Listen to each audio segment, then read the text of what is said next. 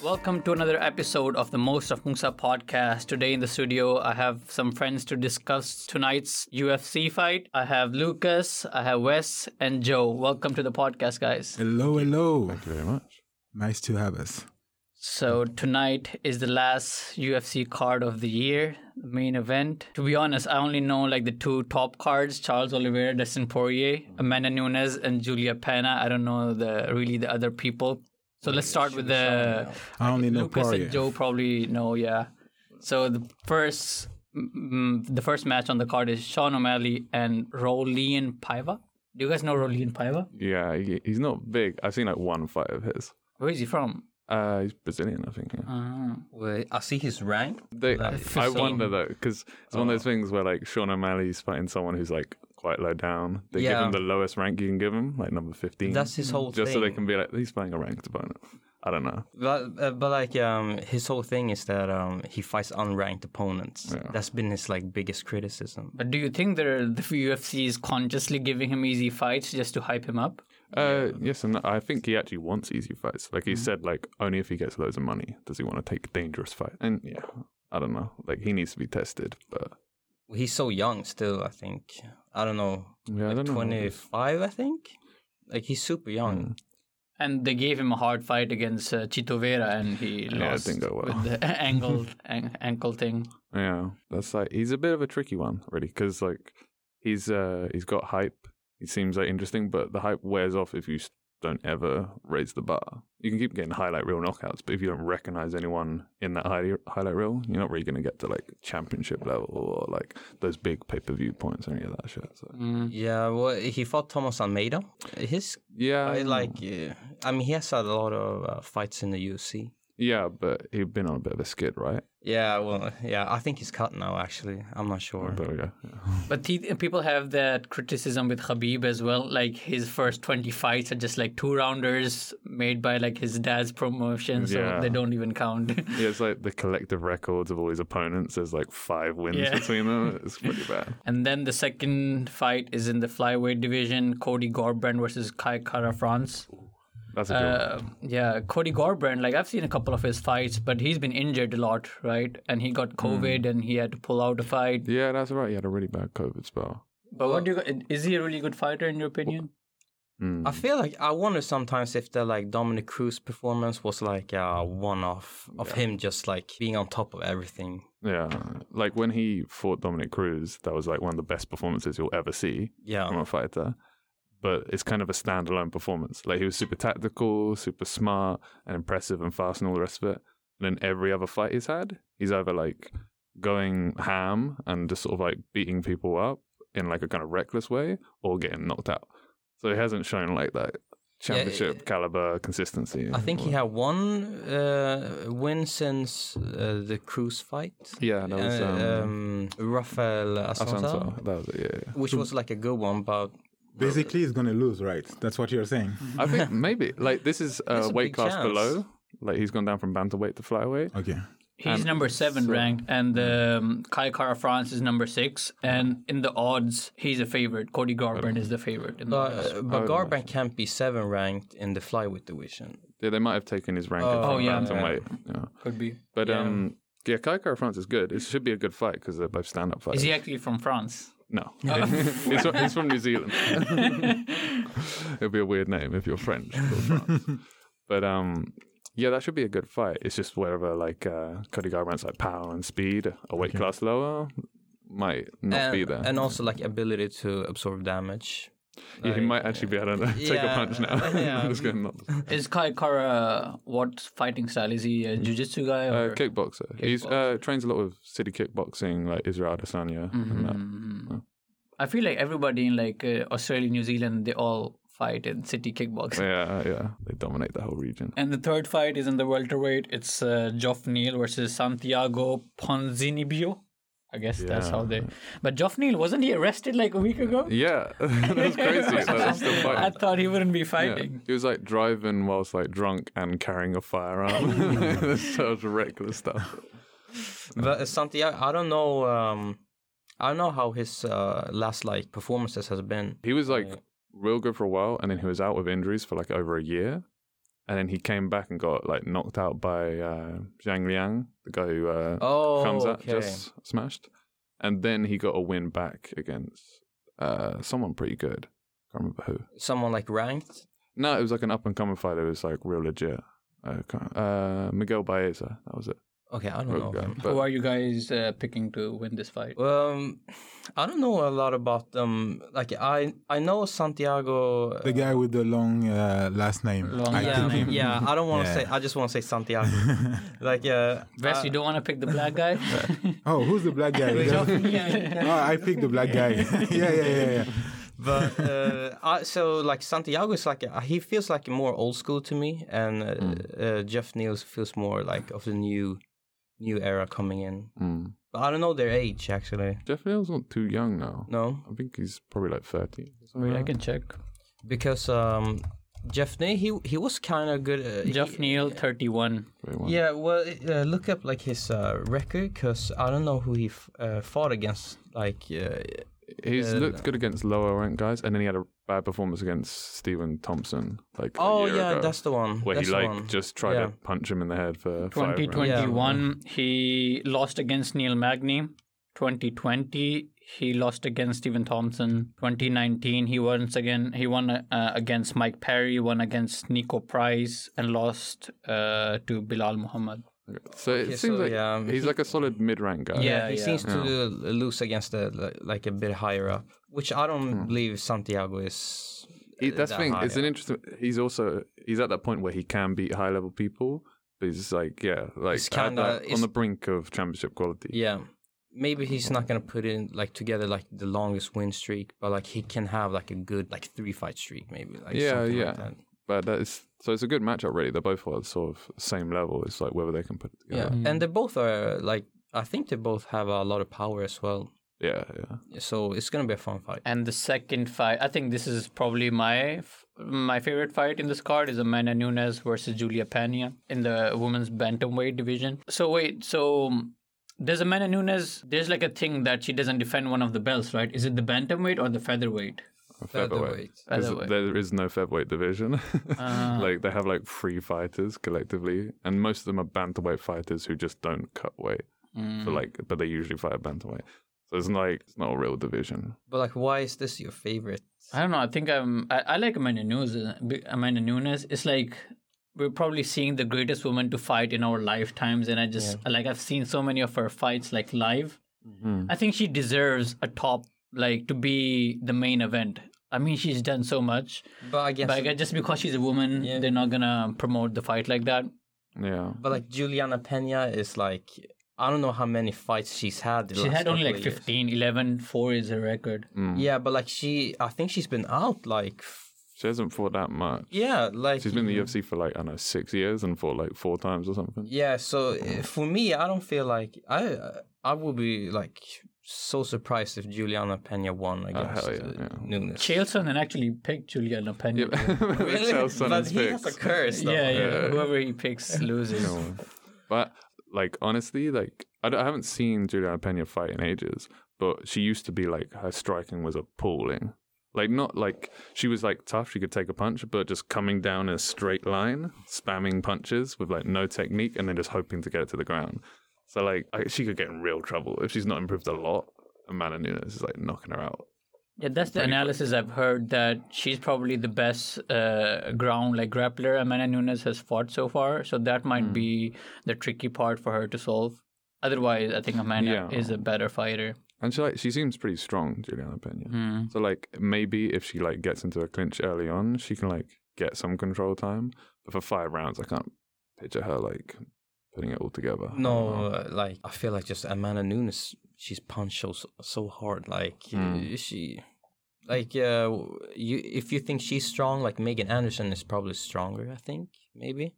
I mean, she's a lot bigger. Yeah. So, but she has like no wrestling technique. Okay, that's true. They're like total opposites. Who's the cutest one? In the bantamweight division? Oh, this fight. This fight. Oh, this fight? I think Julia Pena. Yeah. I mean, Amanda Nunes isn't going to It's not a real show. It doesn't sound like a real choice. She wins by default, I guess. But I was wondering, like, who Amanda fights after this if she wins. She basically has fought everyone, cleaned out the division. Honestly, she could retire. Like, she probably should. Like, How old is she? else? Probably not too old. Amanda Nunes. Oh no, actually, I saw the UFC is talking with Kayla Harrison. Yeah. But that's her teammate. Is it? Yeah, isn't? I don't think so. I heard somewhere that people ask Amanda Nunes, and she said, "Oh yeah, she's my teammate, so I'll be happy with whatever move she makes." Oh, okay. But there were talks about Clarissa Shields fighting. She was calling Amanda out a lot, but then Clarissa Shields, the GOAT, but Clarissa Shields lost her last fight. Yeah, and against a girl who's like 2-0. So it's like she'd like maybe in 10 years' time is ready. So that's fight ain't happening. I can't imagine. One question, I was watching the Countdown show, and then one question that they brought up, I think maybe Wes can have a bit of input in this. They said that Amanda recently got a kid, and they were saying, "Oh, is she gonna be able to fight? Where are her like motivation?" And people were kind of like criticizing, or not criticizing, but speculating that is she gonna be focused on her kid, or with the kid, can she focus on the fighting part? But last fight, she won with the kid. So I think that every single time when a fighter gets a kid, they're always like question, oh, they have a kid now, so will they be able to perform and focus? But every single time, they get proven wrong when a person is from the computer. Okay. Yeah. When a fighter gets a kid, like the performance kind of goes better. I guess, Wes, you're the only one here with the kid. Do you think like that's kind of like a motivation to have a kid, right, to perform even better? I mean, I don't know. Actually, like maybe you want to fight good because now that you have a child, you want to make sure that your kid will see the best of you somehow. But also, I don't know. Like there's so many things you have to do when you have a child that might make you not be so focused on your training and stuff. So I think the balance has to be very hard, but not impossible. So I don't know, actually. It really depends. It just like take a lot of time. Yeah. On the like training camp. But I guess there's so many fights with kids. I feel like there's nothing like. But young kids, there's a difference, like, because you can be as motivated as you want now, like, oh, I feel like this new lease of life and everything. But if you're getting 2 hours sleep, like, yeah, exactly. all the motivation doesn't help. Yeah, like, it's still going to be exhausted, and it's going to affect all your training and health. Like. Or maybe you're rich enough to have like a nanny at home Goals, that take care of the baby, I guess. I think there's also an aspect that once you have a kid, you start thinking about, oh, what if I get knocked out and have more damage? I want to be like well. Oh yeah, healthy. When the kid grows up. Yeah, although Amanda Nunes doesn't have to worry about that too much. But McGregor, like once he got kids, I kind of feel he started losing. But he achieved everything. Changed for him. He achieved everything as well. But ever since he's like the nice McGregor, is there someone like the MMA Twitter and stuff? Like, is it nice? Yeah, he was like nice. He was nice for one press conference. No, two. Like Cowboy, before the Cowboy and before the Dustin. And then he started losing, and he just turned like real the opposite. And the last fight, Charles Oliveira versus Dustin Poirier. I'm picking Charles. Who are you guys picking? What's the record of both? Charles Oliveira is on a 9-fight win streak, and he has the most submission wins and the most finishes in the UFC. Okay. And Poirier, I don't know his record, but he's the number one. So his last 3 fights, he beat Conor once. Once was the injury, doctor stoppage, and then after Khabib, he fought Dan Hooker, won that fight. But, I mean, Dustin Poirier has gone through all, like, the top-ranking lightweights already. Yeah. I kind of feel like he's the uncrowned champion in a way. Yeah, he's fought more championship-quality fights. Like, Oliveira winning the belt, but it was against the guy with 1 fight in the UFC, and Michael Chandler at the time. Like... Yeah, I think I'm picking Dustin, just because of his history. But what's the style of Oliveira? Oliveira is mostly Brazilian jiu-jitsu. Okay. But he also has a lot of knockouts. Like, he doesn't look like a big guy, but he has knockout power. In recent years, he's really changed, like, in terms of his aggression as well. So it's not just like, sort of, he can, like, defend himself on the feet. Like, a lot of grapplers end up getting competent stand-up, but he's actually sort of, like, threatening, which makes for fun fights. It's going to be a good fight, I think, no matter what. Yeah, I was thinking that Justin Gaethje couldn't knock out like Chandler while Charles Oliveira knocked him out. I was thinking, it might be like a submission or something. Yeah, but I mean, knockout's a weird thing. Like, if you go into a Justin Gaethje fight, like, you're getting hit a bunch, but Chandler got caught like real confident, being like, "Oh, I almost knocked Oliveira out," and then it's just like clipped on the chin with a left hook. Like, that can hurt you a lot more than like the 500th blow to your head from That's Justin like Gaethje. his biggest improvement, though, the stand-up. If you see like the Kevin Lee, even though Kevin Lee may not be like an elite like kickboxer on that level, but like his style used to be that he just came in, like try to wrestle you down and get a submission quick, and once that failed, he would get like KO'd. Yeah, I remember the Frankie Edgar fight the most because he was like just Frankie Edgar moving his feet, kind of just threw Oliveira off. And Frankie Edgar isn't a hard puncher, and he like knocked him out. Yeah, it was like he used to be like written off as quite easy to knock out, like, but he seems in recent years to really like put on weight and gotten stronger. But I feel like that's the story of his whole career till he was like the fighter with the most fights in the UFC before he won the belt. I'm pretty sure of it. But him and Dustin, actually, they combined for the most fights ever in a UFC title fight. So they both had a really long way to the title here. So I feel like they both have like that grit and like needs for the later rounds. The will to win. Yeah. So the only reason I'm picking Charles Oliveira, I think because the last 3 fights, if you look at Dustin Poirier's, it's 2 fights with McGregor. That's not a big competition for him. And it was Dan Hooker, and haven't been winning for a while. So last 3 fights versus the last 3 fights of Oliveira, he's fought Ferguson, Chandler, and Kevin Lee. I think just compare the opponents. I think he fought better fighters. I was going to say the opposite because I think Kevin Lee has now been dropped by the UFC. Yeah. Tony Ferguson was coming off a loss, and seemingly people are like not sure if he's able to come back. Then the Michael Chandler fight, which is legit, he almost got finished in the first round. So although it's impressive, he's shown he's like tough and everything like that, I don't think he's been fighting people on form consistently and dominating them. Whereas Poirier has been fighting nothing but championship caliber. And when he wins, he's like completely dominant, like Max Holloway even. And the Khabib fight, he lost to Khabib, but like, come on, that's Khabib. Like, you can't really write anyone off for that. But I think Dustin's been performing consistently at a higher level. But does this other guy, what's his name already? Oliveira? Charles Oliveira. Yeah, does he have like a style that can bother Poirier, you think? I think so. I think his jiu-jitsu, if he gets on the ground, I think Poirier is done. Like, especially after seeing what Oliveira did to Ferguson, that's made me like, ooh, like, because before he could threaten, like, he was so dangerous with like triangles and rear naked chokes and stuff. But I thought like, well, if you're strong, like, enough in the wrestling department, you could stop him.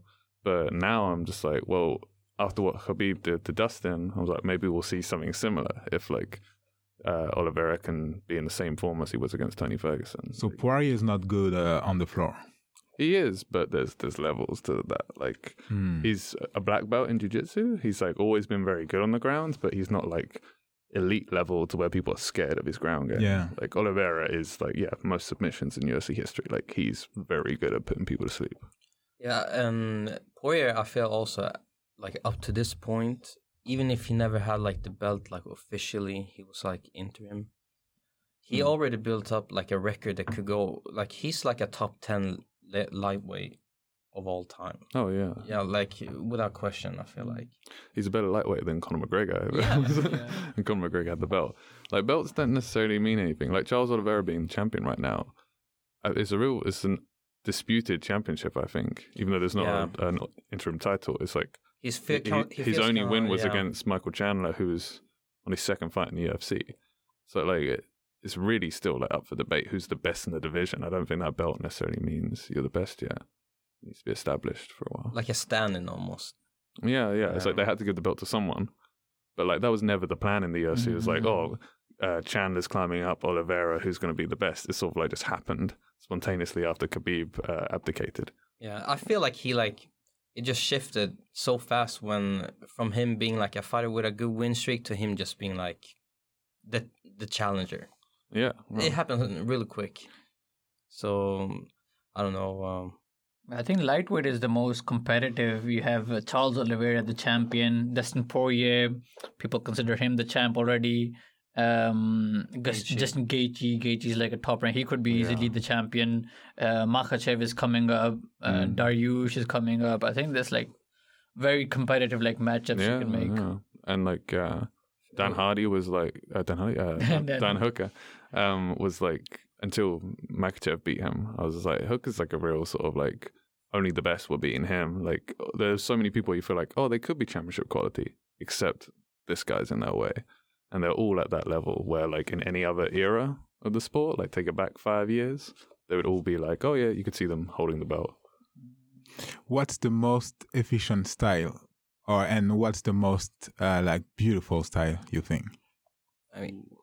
I like Adesanya. Like, he's like a kickboxer, but he's probably the most technical, like, striker. So he knows his distance and he, like... chooses his punches and his kicks very, very like. It looks very clean. Yeah, very clean and everything. I like him. Yeah. Yeah, that like they tend to have the most like beautiful performances, like high level counter strikers, like Anderson Silva back in the day and everything. Yeah. Him I know. I've seen some videos. But I also like really like guys that can just like explode. Like Yoel Romero, like I love watching him. Michael Bisping, and he's like so fucking funny as well. But like him and Aldo, like I like those like just like those like powerhouse that can like twitch like. Aldo like is when he's on like the other night. It's just like it's so fun. Yeah. Because it's so fast and everything feels so dangerous. Like every minute is like it's tense. Really entertaining like watching because you know he can just explode at any second. My personal like favorite for style is whenever you get someone who's like a real pressure fighter on the feet, who's just sort of like coming forward, even if they're like a bit sloppier or whatever. But like Matt Brown and the likes, where if they're just coming forward and it's just sort of like it's a real test. Like, can the person just handle this? Because when they win, it's literally just sort of destroying their opponent's soul. They're just sort of like slowly dissolving under the pressure of someone who just doesn't care how much you hit them. And that's like the biggest thing with Hamza, really. Like, because like all he does is just march forward and win like I don't know, like inside a round. Yeah. Do you think Hamza can beat a top 10 guy? Yeah, top 10. Zhang Liang was 10. Oh, right, wasn't he? Yeah. Like, but for sure, I think so. Yeah, he would struggle maybe against the highest level wrestlers. Not that he like maybe he could win wrestling exchanges, but not dominant enough to be able to put them out. So then you'd see how it is. Like, I want to see him against, like Covington, Gilbert Burns. I think Gilbert Burns would be a good matchup. Yeah. Because then he would have to show ability to, like, change the pace. He couldn't just go out there and be like, I'm going to smash, bro. Kill everybody. Kill everybody. Yeah. But who do you think Nate Diaz has one more fight left? I think the best fight they can make is the Conor trilogy. Nothing else will work. Yeah. They can't give him Khamzat. They can't give him Colby. Like, they wanna. I think because if Conor fights Nate Diaz, even if Nate wins or loses, that's a good send off out of the UFC. Yeah, and I feel if we're being like completely honest and not just like fans, Nate's like completely overvalued. Oh yeah, like, absolutely. He's so over, and like if you give him a fight like the Conor trilogy, like. That's something which like we can all get behind and still pretend like he's like high level and we're all sort of engaged with it on that. But if you put him in there against anyone that he needs to have a competitive fight against, then you have to like go, oh yeah, a guy who's ranked like 15th, maybe it could be competitive. You can't give him like a top 10 or top 5 fighter because he just gets mauled. He's not on that level and hasn't been ever a welterweight. Like lightweight, he could have some good matchups back in the day, but a welterweight is only Conor he's looked good at against ever, and Conor's not a real welterweight. Like, but people treated it like he almost won when he like got Leon Edwards in the end. Yeah, and that was like a win for him. But like Diaz fans will do that. Like the same thing with Masvidal when Masvidal was messing him up in the BMF title fight. And then he was like, he said in the interview afterwards, like, yeah, I heard him getting tired though, and they stopped because of the fight. And his fans would be like, yeah, he would have won in the 5th round because he's got all these late finishes and they do it's like last minute knockouts. Like that. Yeah, I saw a meme that the Diaz brothers never lose; they just run out of rounds. Yeah, yeah, like them and Diego Sanchez. Yeah, which is like a funny sort of take. Joe Rogan like said something like, oh yeah, if there was no time limit, they would win every fight, and like people would fight differently if there wasn't a time limit. Like it's a different sport entirely. And people would beat them. You just kick them in the legs for like 2 hours. Eventually, you're gonna win. I think they should do this like random fights where the round 10 rounds or 10 something round. like that. Oh, yeah. no round. There's no rounds. No round. Yeah. I think back in the day, like I think jiu-jitsu tournaments or something like that, they could like there used to be no rounds. Yeah, the initial Vale like Tudo. UFC had that in the beginning as well. Yeah, the very first. Yeah, UFCs. like I don't know if it was time limits, but they had like 1 hour fights. Yeah, they introduced time limits like after like the 3rd event or something, because they had a couple of ones where it's just like 2 guys laying on top of each other, exhausted, and it's like, well, we've watched like 30 minutes of breath, people asleep on top of each other. It's not fun. But I know in Brazil in the early days in the 90s when they had their equivalent in the UFC, which was like Vale Tudo, there was just no time limits, no rounds. It's just sort of like come out until one of you quits. Was that when they fought with no gloves? Yeah, no gloves, and they had like it was a ring with netting at the bottom of it, so people couldn't roll out. It was a weird. Wait, what do you mean roll out? Like 'cause if you're grappling and you're up in the corner and you can just go outside the ropes. Oh, okay. So then like they can't grab a hold of you because there's ropes in the way. Like they just put netting there. But it was real. Yeah, like it wasn't well thought out. It wasn't a very professional setup. When did that go like disappear? Like late 90s, whatever. Really? But because most of them came over to Did UFC. Pride come after that? Pride started in like 99, 2000. Okay, so it was kind of like replacing it in a way. Pride was the shit. Yeah. Loved Pride. But that feels like real fighting. Like if like people met on the street, they would go on like until one of them gets KO'd or gets super tired. Yeah, or just quits and like. I Yeah, don't but wanna at the do this same anymore. time, people are not gonna buy tickets for like to stay there for hours and hours. Yeah. Well, like when you watch the first UFC fights and it's like there's no weight classes, just anyone versus anyone. It's like either it finishes in like the first minute because one guy doesn't know how to fight, or it just lasts way too long because you got just 2 people not being able to do anything, and it's just like they gas out after 5 minutes. That's like less than that, 2 minutes. Yeah. And you're seeing people like, oh my God, I've never been in a real fight before. And it's just sort of like, it's surreal. And it's like, it's entertaining as like a circus show. Yeah, I love. But you couldn't watch a whole watching it. card of that for like years and just be like, oh yeah, got good fights this weekend. It was like 30 minutes of like wrestling.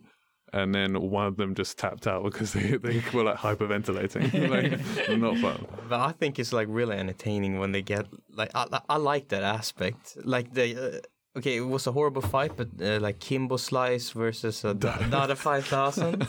That's like an infamous fight where they both get like deadly tired. I think the other guy got like a heart attack at the end. He claims it. I After don't the know. fight? No, he had a real heart attack. He got yeah. it. Yeah, so they got like so tired. Is there a YouTube video of it? Oh yeah. There's a lot of them. Literally, like, the finishing blow is just one of them, like a punch almost hits them and they try and move away and then they just stumble over because they're too tired to stand up. What? It's bad. There was a promotion where they would like pick like fighters. Like I think it was. I don't know if it was like a intentional comedy or whatever. But there are like several videos on YouTube where like these 2 brothers, they fight, and one of them is like really high achiever, like in the military or like the parents' favorite, and one of them is just like a stay home playing like video games all the time. And they do like a whole interview before the fight, and the guy who's a gamer, he's like, my parents never loved me. They always said that my brother was better than me. Oh, you mean Phoenix something? I don't remember the name of the promotion. He's like a superhero in real life, and River Phoenix, I think. I don't know, but then I think the gamer guy won the fight. Like the actual, but who was like the bad one or the good one? Like No, the parents' favorite one was the military guy. He was like a marine or something. yeah. And then the other guy was Of course, you choose the Marine over the other guy. Yeah, but I think he lost the fight. Oh shit, That's hilarious. that's not good. Yeah. Do you know which organization? I think it's on like Barstool Sports or something. Something like a shitty thing, yeah. you know. It's I like don't know. it's like they have like joke things where it's just local people fighting. I have seen clips of that. But it's not. It wasn't professional. Nah. Like they haven't done any training. Yeah. But there's like a famous duo of brothers. I think they fight in like PFL or something. One of them is like a superhero. Like he's like vigilante. Like he puts on an armor, and I don't know if he has a name. And he puts on an armor and fights crime, and he fights MMA as well. And I think he fought against his brother. Like it's like I think he can make like I know a the guy movie talking out of about. that stuff. I think he's like he's based in like Washington State, because they have like a law where you can legally fight people if they agree. Okay. So he goes around dressed as a superhero and just be like, "Are you willing to fight me?" If he finds just like assholes in the streets, and then like he just like knocks them out because he's like trained. But he has like it's videos weird. of it. I think he has like a camera, like GoPro. yeah, something like that. So there's a lot of videos. Damn. I find that so funny. I think I also saw like when this fight, female MMA, like a professional MMA fighter versus just like a random dude, and the random dude beats the shit out of the girl. That's bad. It's so bad. Like I saw a thing recently with, I think it was in Poland, and they had all these intergender fights, but the thing is, the only guys they picked were like, they just found like non-manly men and the sort of guys that didn't want to be there, but were like bullied into like fighting. And it's just like very sort of like effeminate guys fighting like a sort of like tough-nosed woman. And it's just sort of like, oh, this is just embarrassing. It just seems like a way of being like, see, they aren't real men. Watch them get beat up by women. But I think Amanda Nunes, like she feels like in the featherweight. If I compare her to featherweight men, she looks bigger for like For featherweight men. Yeah, she's not. Compared to She's some- like 5'9", and like Conor McGregor is 5'9", and when he was fighting at featherweight, he was like the biggest guy in the But division. is the like is the women's featherweight and the men's featherweight, is that the same? yeah, they're both 145. Okay. Yeah. So it's still the same weight. Oh, I think it's also because men have denser bones, so maybe there's not a lot of muscle, while she's like bigger with like muscles. Yeah. But then like, was it Megan Anderson? She's like 6 foot tall. Oh damn, yeah. So like, you can get bigger women at featherweight, but most of the women fighting at featherweight look tiny compared to Amanda because they're like just bantamweights with extra chub on them. That's it. they Like, don't want to cut weight. yeah. It's like, but I don't know if they like. I feel like Megan Anderson is the only one like that's like a featherweight. but then there's that what's her name? Something Chasson, Macy Chasson or something like that. She's Is like that a 5'11" or French? something. That sounds French. I think she's from Louisiana. like New Maybe Orleans, that's Yeah. the reason. You get that's thing like Dustin Poirier. Yeah, exactly. Cormier. Like Danny You got these French Cormier, names yeah. from Louisiana. Mhm. Yeah, but yeah, like she's like a big woman and then just wins fights because she's like Big. Like, you get that. Like that's Gabby Garcia. yeah, she couldn't make 145. That's when Kayla Harrison. They're talking about her fighting Amanda Nunes, but she's never fought that low. She fights at like 155. So like Is she in Bellator? PFL. she was in. And they have a higher class. Yeah, they have like a lightweight division for women, which like if you can't find people at featherweight, how are you finding women at lightweight? I don't know. I think there are women like in lightweight who are willing to fight. I don't know why. Maybe, mean, but I like don't know. I skilled think it should be ones, possible. I don't know. Like we think the best division is like strawweight, and then in ONE FC they have like atom weight, which is like 105 pounds. You're like those How many kilos is that? like 45, 50 kilos, something like that. Yeah. So yeah, these women are like. Is Oh, it so the that karate rose category? yeah. Even lower than Rose. It's, yeah. How Rose is strawweight 155. 155. No, 115. Sorry. No, yeah, 15. But yeah, like those are the divisions where you actually have like depth and you have like athletic stuff. But the amount of countries where you find women who like cut weight to get to like 155 is like not many countries produce women that big. Like you could have it like here in like Sweden and the Netherlands maybe, but like the best female fighters like in like ONE and stuff, like all of Asia, you're not getting women that big. Yeah, So exactly. they're like 105 works, and then like like the standard female size who's like athletic and like ripped and not carrying extra body weight, like 115 seems the best for like depth. Like UFC should have a lightweight women's, but let them take steroids. Like no testing. Everyone is just ripped like Chris Cyborg. But they should have like a separate division for everybody who wants to take steroids. Like the Vitor, I don't know, like all of them. Yeah, but they should really just do like a women's like heavyweight where you just treat it like you can go any heavier. So if you like 145 and anything above, like you have someone like Amanda Nunes, or you could do 135, I guess. But like, how many women are skilled enough to beat Amanda Nunes, even if they outweigh her by like 30 pounds? Not many. But it could make it at least interesting enough to get some like heavier women involved. Because like as it is now, bantamweight's not even very like. I said like Juliana Pena. We don't know who she fought. Can you name anyone? I know she lost to Valentina like 4 or 5 years ago. Yeah. Like there's not a division where you're like, oh, there's all these names in the top 10. Like if you looked at the top 10 at women's bantamweight, like it's just sort of thing about. I don't remember any of these women's fights. So it's even at flyweight barely. It's like so yeah, like having a featherweight and lightweight class. You're just like. Who are these people? Yeah, I think strawweight is the most like. It's so fun. Yeah, genuinely good. Do you guys think if Bruce Lee was alive and in the UFC, would he be actually good? No. No. But I hope so. I hope so. No. I mean, he would be like probably featherweight-ish or maybe less. Maybe less, yeah. Yeah, I think less. Because he was lean. What's less than featherweight? Bantamweight? Yeah. But I don't know how good he was. Like. He was obviously a pioneer as a martial artist, like in a traditional sense. But he never had like fought like in matches. Yeah, and stuff. People say there's probably just sort of like the secret kumite in the woods type thing. But haven't you seen Once Upon a Time in Hollywood? Yeah, that was fine. But like there's no knowing how good anyone would be if they've never actually been in a competitive fight against a trained person. So like.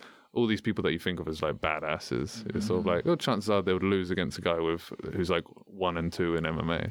Like, it's sort of, it doesn't really count for anything if you've never done even competitive sparring. Yeah. And some of these martial arts, you never do competitive sparring. So like, I've got great katas, I do like great movements. And you're like, it means nothing.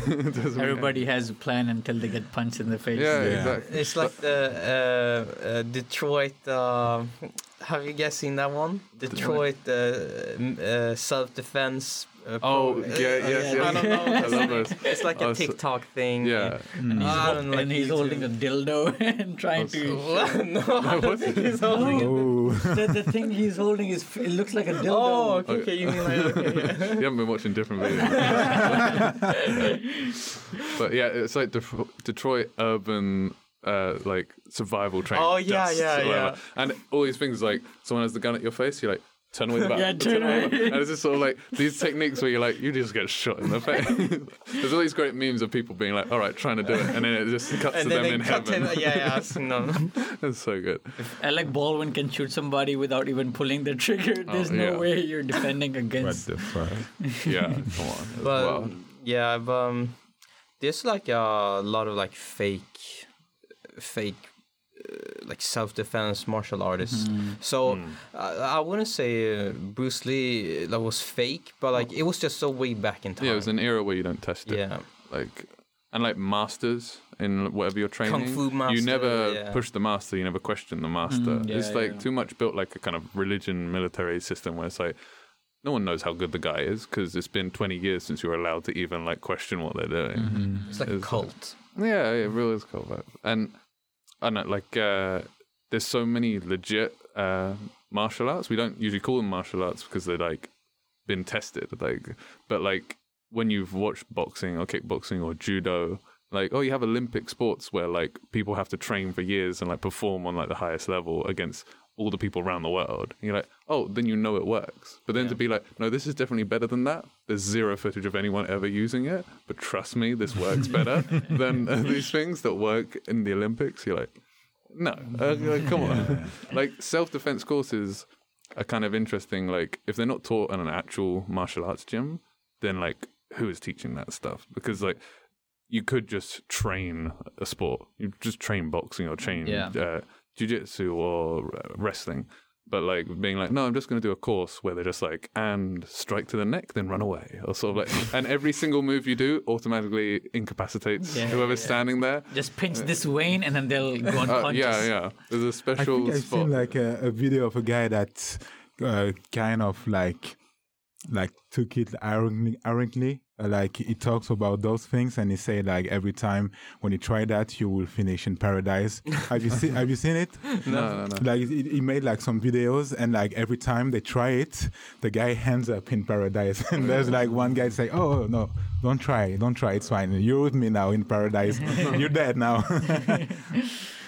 What do you guys think about these celebrity fights like Jake Paul and there are rumors that Logan Paul is fighting Mike Tyson next? That's so wild. I mean, honestly, I think it's entertaining. Like, it is entertaining. It is. It's stupid. The fights are usually not entertaining though.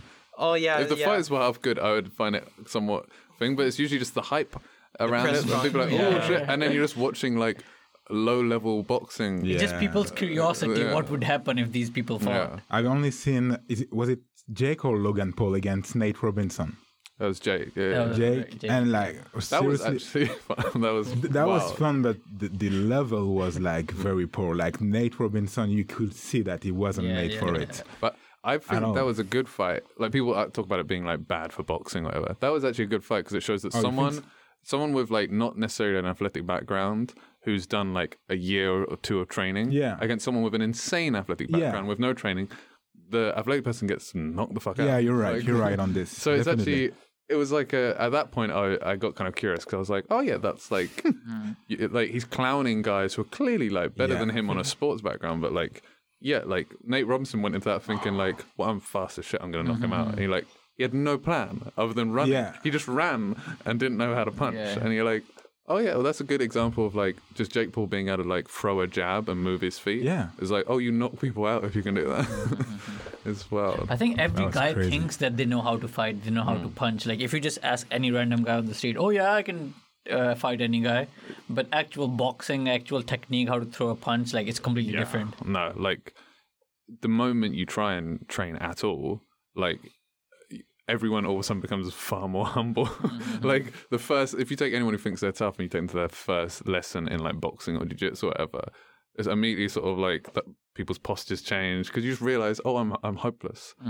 If it's not just in the hypothetical world in my head where like everyone, first punch I throw, they drop, and like no matter how big they are, just sort of like, but I'm like mentally, I'm like tough enough to like beat people up. It's like it doesn't count for shit. Like it's not also like about technique. It's like you get like adrenaline like rush, like it's hard to control. Like most people the moment they get punched they immediately like duck their head down and flail their arms. You just do something, some weird shit. The world isn't an anime movie where you're just sort of like, now you made me angry. I was so excited to see Evander Holyfield fight again, but then I saw that fight live, and oh my god, that was such a big disappointment. I still haven't seen it. Yeah, like, don't watch it. Yeah, you told me. He was just like slipping and falling, and he couldn't land one punch. Yeah. It was just like. Well, he was like 58, was he at the time? Yeah, I think he's 60. I think he's 60. 60, you think? No, 60. 60. Is he younger or like older than Tyson? Is older than Tyson. Yeah. Older? Okay, yeah, maybe. Holyfield is 59. 59? Yeah, like, come on. Fighting at that age, like, what? No. Just no.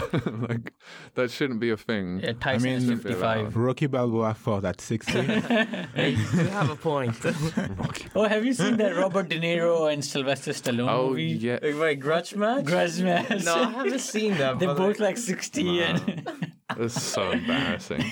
Nothing worse than old men acting tough. Like, it's fun though to watch. Did you watch The Irishman? Yeah, I've seen. There's like when Robert De Niro is meant to be. Who's the? Oh, okay. The Scorsese. Yeah, the Scorsese. Okay. And he's like meant to be younger. And like, there's a scene where he like beats a guy up, and he's moving like an old man. And I had to like look away because I was like, I don't want to see Robert De Niro obviously moving like a granddad. Like, there's literally just like if you pushed him, there'd be a risk that he dies because he wouldn't be able to react fast enough. Like, yeah, like it just looks so bad when you're like, oh, he has zero athleticism in his body left. Like, not even like being athletic, but just sort of like being able to show coordination with any speed. It's just sort of like moving like he was about to fall over. Yeah, it's just like. But like, God. I was thinking like MMA movies. I like the like, Here Comes the Boom. Oh yeah, I've seen that so many times. Like it's obviously like Kevin James is not a good like actor in that way, but like I like the entertainment of that. And like Warrior is, like, I know a lot of people like Warrior. But I don't know what I think about that one. Like, have you seen that one? No. Tom Hardy and Joel Edgerton. Yeah. Australian guy. You never seen that one? That's like the most famous MMA movie. I think. It was well like written and stuff, but then the moment it comes to the fight sequences, you just have to kind of ignore. Yeah, that's what I hated about. I think it's the same for every kind of like sport movie, like fighting movies, like I said, like Rocky, when you look at it, you look the fight and you're like, oh my God. Actually, the first Rocky is the best. One. Yeah, I love. In terms of fight, is the best. Yeah, the more realistic. But then, like you look the one against Drago, and you hear the punch. Also, you're like, come on, and he, like turns you around cannot all the take way. those things in your face. It's not possible. Like you cannot survive that. And the whole like if he dies thing, and it's sort of like no one thrown in the tower. Everyone just like watching him. It's so over top. Have you guys seen Creed? Yeah, I watched the first one. I've seen both. I've seen both also. It's kind of the same same But type. I do think it's a good like modern version of Rocky they improved in a that way. bit. Recently I watched the best boxing film I'd ever watched in terms of the actual boxing. It's called like Jawbone. It's not very famous or anything, but it's a British film. And it's clearly just made by someone who like loved boxing in terms of training it, not just someone who's like a fancy Hollywood version. Because there's nothing Hollywood about it. It's just about a guy who used to box when he was younger, being short on money and taking like an underground dirty fight where you get like taken advantage of. There's all these details and the actual sequences, the way they shot it. That's the closest I've seen anything to like a real fight where you're like, oh, this isn't making me cringe. And it's not even like the way it's shot is actually sort of like, it's messy and it's like all over the place. It's still like a movie, so it's like, oh, he's getting beaten up and he comes back, oh shit. But like it just wasn't done in this way of like they stand there taking 20 punches in a row going and then just throw like one magic punch that knocks them out type of thing. There's actually like all these fun little details about it. Was there any famous in it? Like famous British actors, but not like globally famous. What's the name? I'm gonna forget the names. Is it Hold? It's like a whole movie. What movie? Hold, like is it like a dated movie? Oh no, it's like from like 2015 or something like that. But Ray Winston, he's in it. He's in like Sexy Beast and stuff. He's like quite a famous actor. But maybe I would recognize him. Jawbone. It's really good. Like the actors in it are good, and it's not a fancy story or anything like that. It's not too Hollywood. Okay. Yeah, I recognize him. Yeah. But the thing in Creed, that's weird because it should be better in terms of fighting because they take real fighters. Like, have you seen Creed? I think in the first one they take like real and even the both. I think one is Tony Bellew. Yeah, Tony Bellew. Yeah, that's right. Yeah. So and you look the fight and you're like, no, that's not the way he's supposed to fight because he know how to fight. So I think probably the realizator says like, okay, you have to fight that way. He has to be like shiny, sparkly, and Honestly, what made that movie for me was Sylvester Stallone. His acting. That's what I liked with the movie. I think he was kind of the better part of the movie. Between him and Michael B. Jordan. Yeah. I mean, as an idea of a film, it's just sort of like another one of those Hollywood films where they're just like, we don't really want to write anything new, so can we just make a film we made before, but just sort of like reshoot the scenes? Basically. So I was just like, I was watching it just like, like they could have done something interesting, but instead they want to make the exact same story again. But this time it's like, oh, he's Creed's son.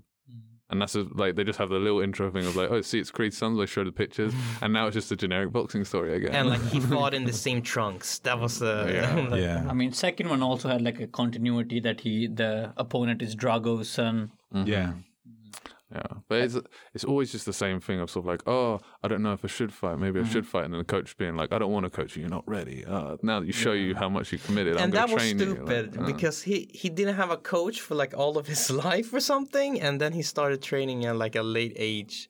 Like it feels like he trained a couple of months before he actually like had a fight with the Rocky, like that he set up or something. Yeah. Have you guys seen Bruised? I heard it's really bad. Bruce. Oh, the one in Netflix now. And the new Halle Berry movie and Valentina Shevchenko. Well, I saw it instantly that I didn't want to watch it. I saw the trailer. It looked exactly like a Rocky-esque movie. Really? Yeah. Oh, that's great. Like a failed fighter who lost a fight, and then nobody thinks they're really good, and then they make a comeback and stuff like that. I usually look the IMDb ranking, and it wasn't good. So How much was it? Do you remember? I think it was 5 points something. Okay, Yeah, it's a start. I'm usually also very skeptical to Netflix movies. Yeah. I don't like them. There's a lot of them I haven't They pump liked. out 50. One of them's actually pretty good, and you're like, oh, okay, maybe they're not too bad. And then just the majority of them, they're not like awful, but it will just be sort of a 5.4, average, a 5.8, and you're just like, I'm not wasting my evening. But I did like it was a huge one, Bird Box. I thought that was kind of okay. Wasn't it like a horror movie? Yeah, she something couldn't like that? see. She had With Sandra Bullock. Yeah. Oh yeah. Yeah. I've seen that one. Yeah. But there's so many bad ones for one good one. There's like 10 bad ones. Yeah. But they have good shows though. Like Netflix make good adaptations, like The Witcher or like Cowboy Bebop. They make good adaptations, but when it's an original, not so good. But it's funny with Halle Berry and that Bruce thing. I mean, we were talking about when we watched the UFC at my place, and we just sort of like, Halle Berry's like, she's still gorgeous and she was great. But then I got thinking of like, when was the last good Halle Berry movie? And then I was like, wait. When was a good Halle Berry? Yeah, I mean, she was good in John Wick, but she wasn't the main character. But that was that's and there was good, but there were rumors that her character is getting her own movie. Oh, okay. The only thing that I remember about her is like when she's walking at the beach on the. James Bond. James Bond. That's the only thing I remember. To Die Another Day. Yeah. But like I was thinking, like, oh, she's so like iconic, but I can't think of anything she's been in. Like, I agree. Catwoman. I didn't even watch Catwoman. That's the weird thing. That's one of the worst movies ever, though. I kind of liked Catwoman when I was young. Probably because I was young and she was half naked. Right around age 13, I really got into watching that. But that was just a bad era for movies, like late 90s, early 2000s. The bad Daredevil Ben Affleck movie, and then superhero movies weren't even good. Yeah, superhero movies were horrible. The first Spider-Mans and stuff. Like that was good. Hey, like, I didn't like them so much. They were good at the time. Watching back, they're like, I don't know. Like I feel like so many movies from that era, like there's not many rewatchable ones. Yeah. What you mean, like superhero or no, just like mainstream blockbusters. Regular. Like so many of the movies from that era, I'd never go back and watch. I mean, they were good, like Jurassic Park, Harry Potter. There's some good classic movies. Yeah, I guess. Jurassic Park, definitely. Yeah, I love it. I think that was the first ever movie I watched in the theater. Yeah, Jurassic Park 3. Which one is the first that I've seen in theater in cinema? I don't know actually. What's like an early movie memory you have? Like. I think Harry Potter. Shrek. That's one of the first ones. I remember going to see Shrek. I think it was Jurassic Park, actually. Yeah. I think it was Jurassic Park 2, actually. Actually, what happened in the second one? That was second one when they're in another island, and it's with the kids. No, there's the black kid. There's the black kid. Jeff Goldblum as the main character, and it's his daughter. Well, is it actually his daughter or stepdaughter? I can't remember. Daughter. Yeah, she didn't look very. I remember that one. Yeah. But they're in like a different island where they had stuff, and there's like these mercenaries trying to like capture them for a business person. And they end up in like LA. Yeah. At the end of it. Yeah. I remember that. It's like a T-Rex loose in LA. What do you think of the new Wasn't that the ones? third one? The third one that was the worst one. The third one was the worst. It was like a couple was trying to find their kid in an island. This one was really bad. But the third one, that was where it's like he had to go back, the main character from the first one. Yeah. The old guy. Not the older guy. I mean, he's old. The guy with the cowboy hat. They're like doing paragliding, and then he like gets stuck. And he has a weird dream where a raptor's talking to him. He's like, Alan. It's so bad. But then there was a really scary scene in that one. Remember when they're in the bird cage and they have to walk like this railing in the fog? and then I think Jeff Goldblum's character or someone is walking, and then in the fog is actually the big. Oh, yeah, you think it's a dinosaur. person coming back, and it's like a pterodactyl. I remember. Yeah. I remember. I just remember the scene where there's a phone inside of the poop. And inside the try and poop, get yeah. the dinosaur poop. Oh yeah, that's in the first one, no? That's the third one. That Third third one? one, yeah. Do you guys remember the first one?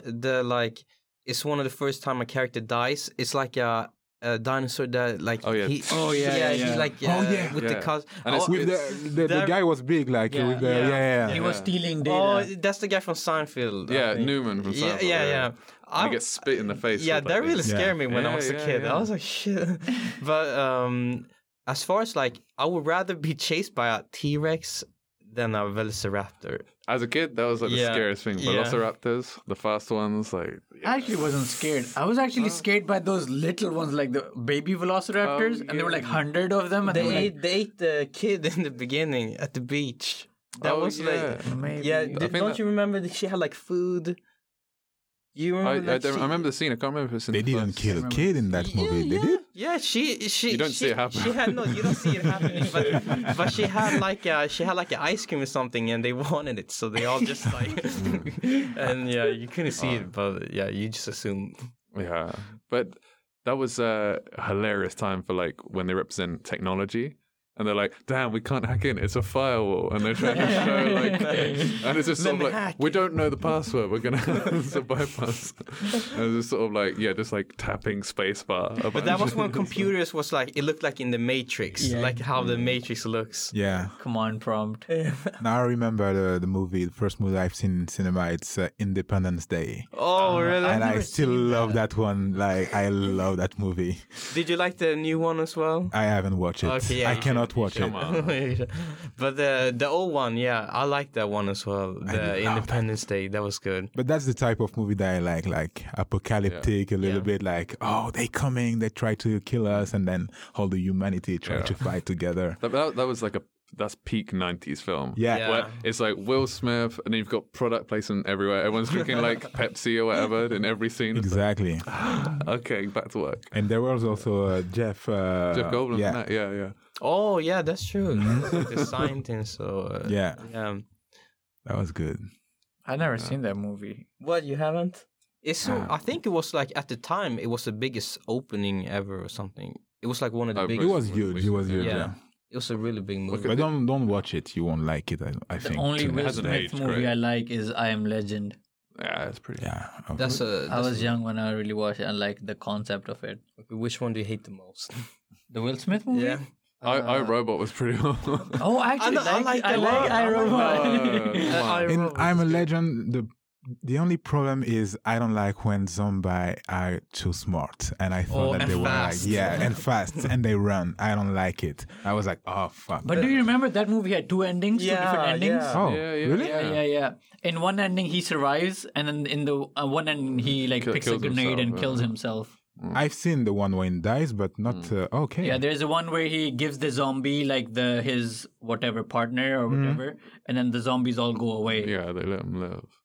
Oh, and he drives off to like a... To the safe haven. Yeah. So he gave what did he do? So he was experimenting. He cured like the wife of the main zombie. and then gives her back. And the zombie just go.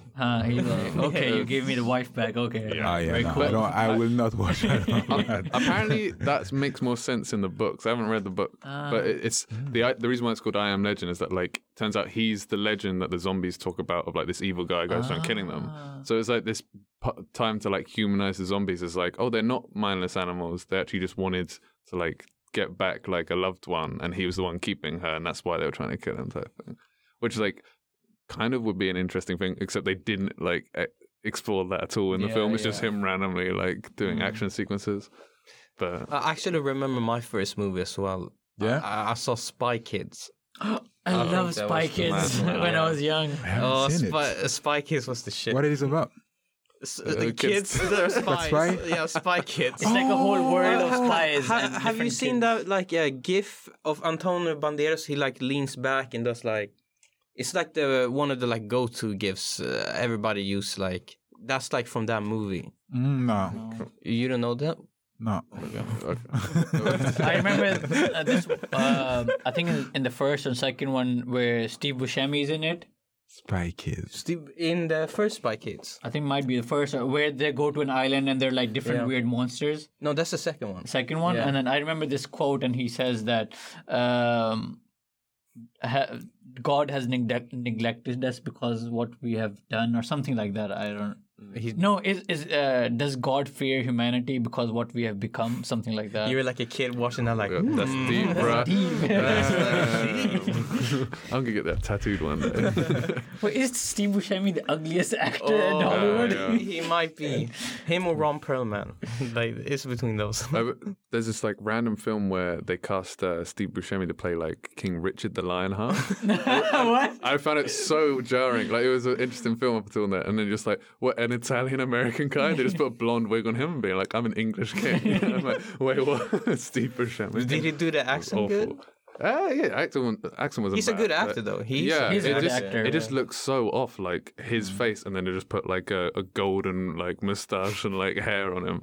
Like, all right, random. It might be historically accurate because back in the day, all of those kings were inbred. True. They were thinking one step ahead.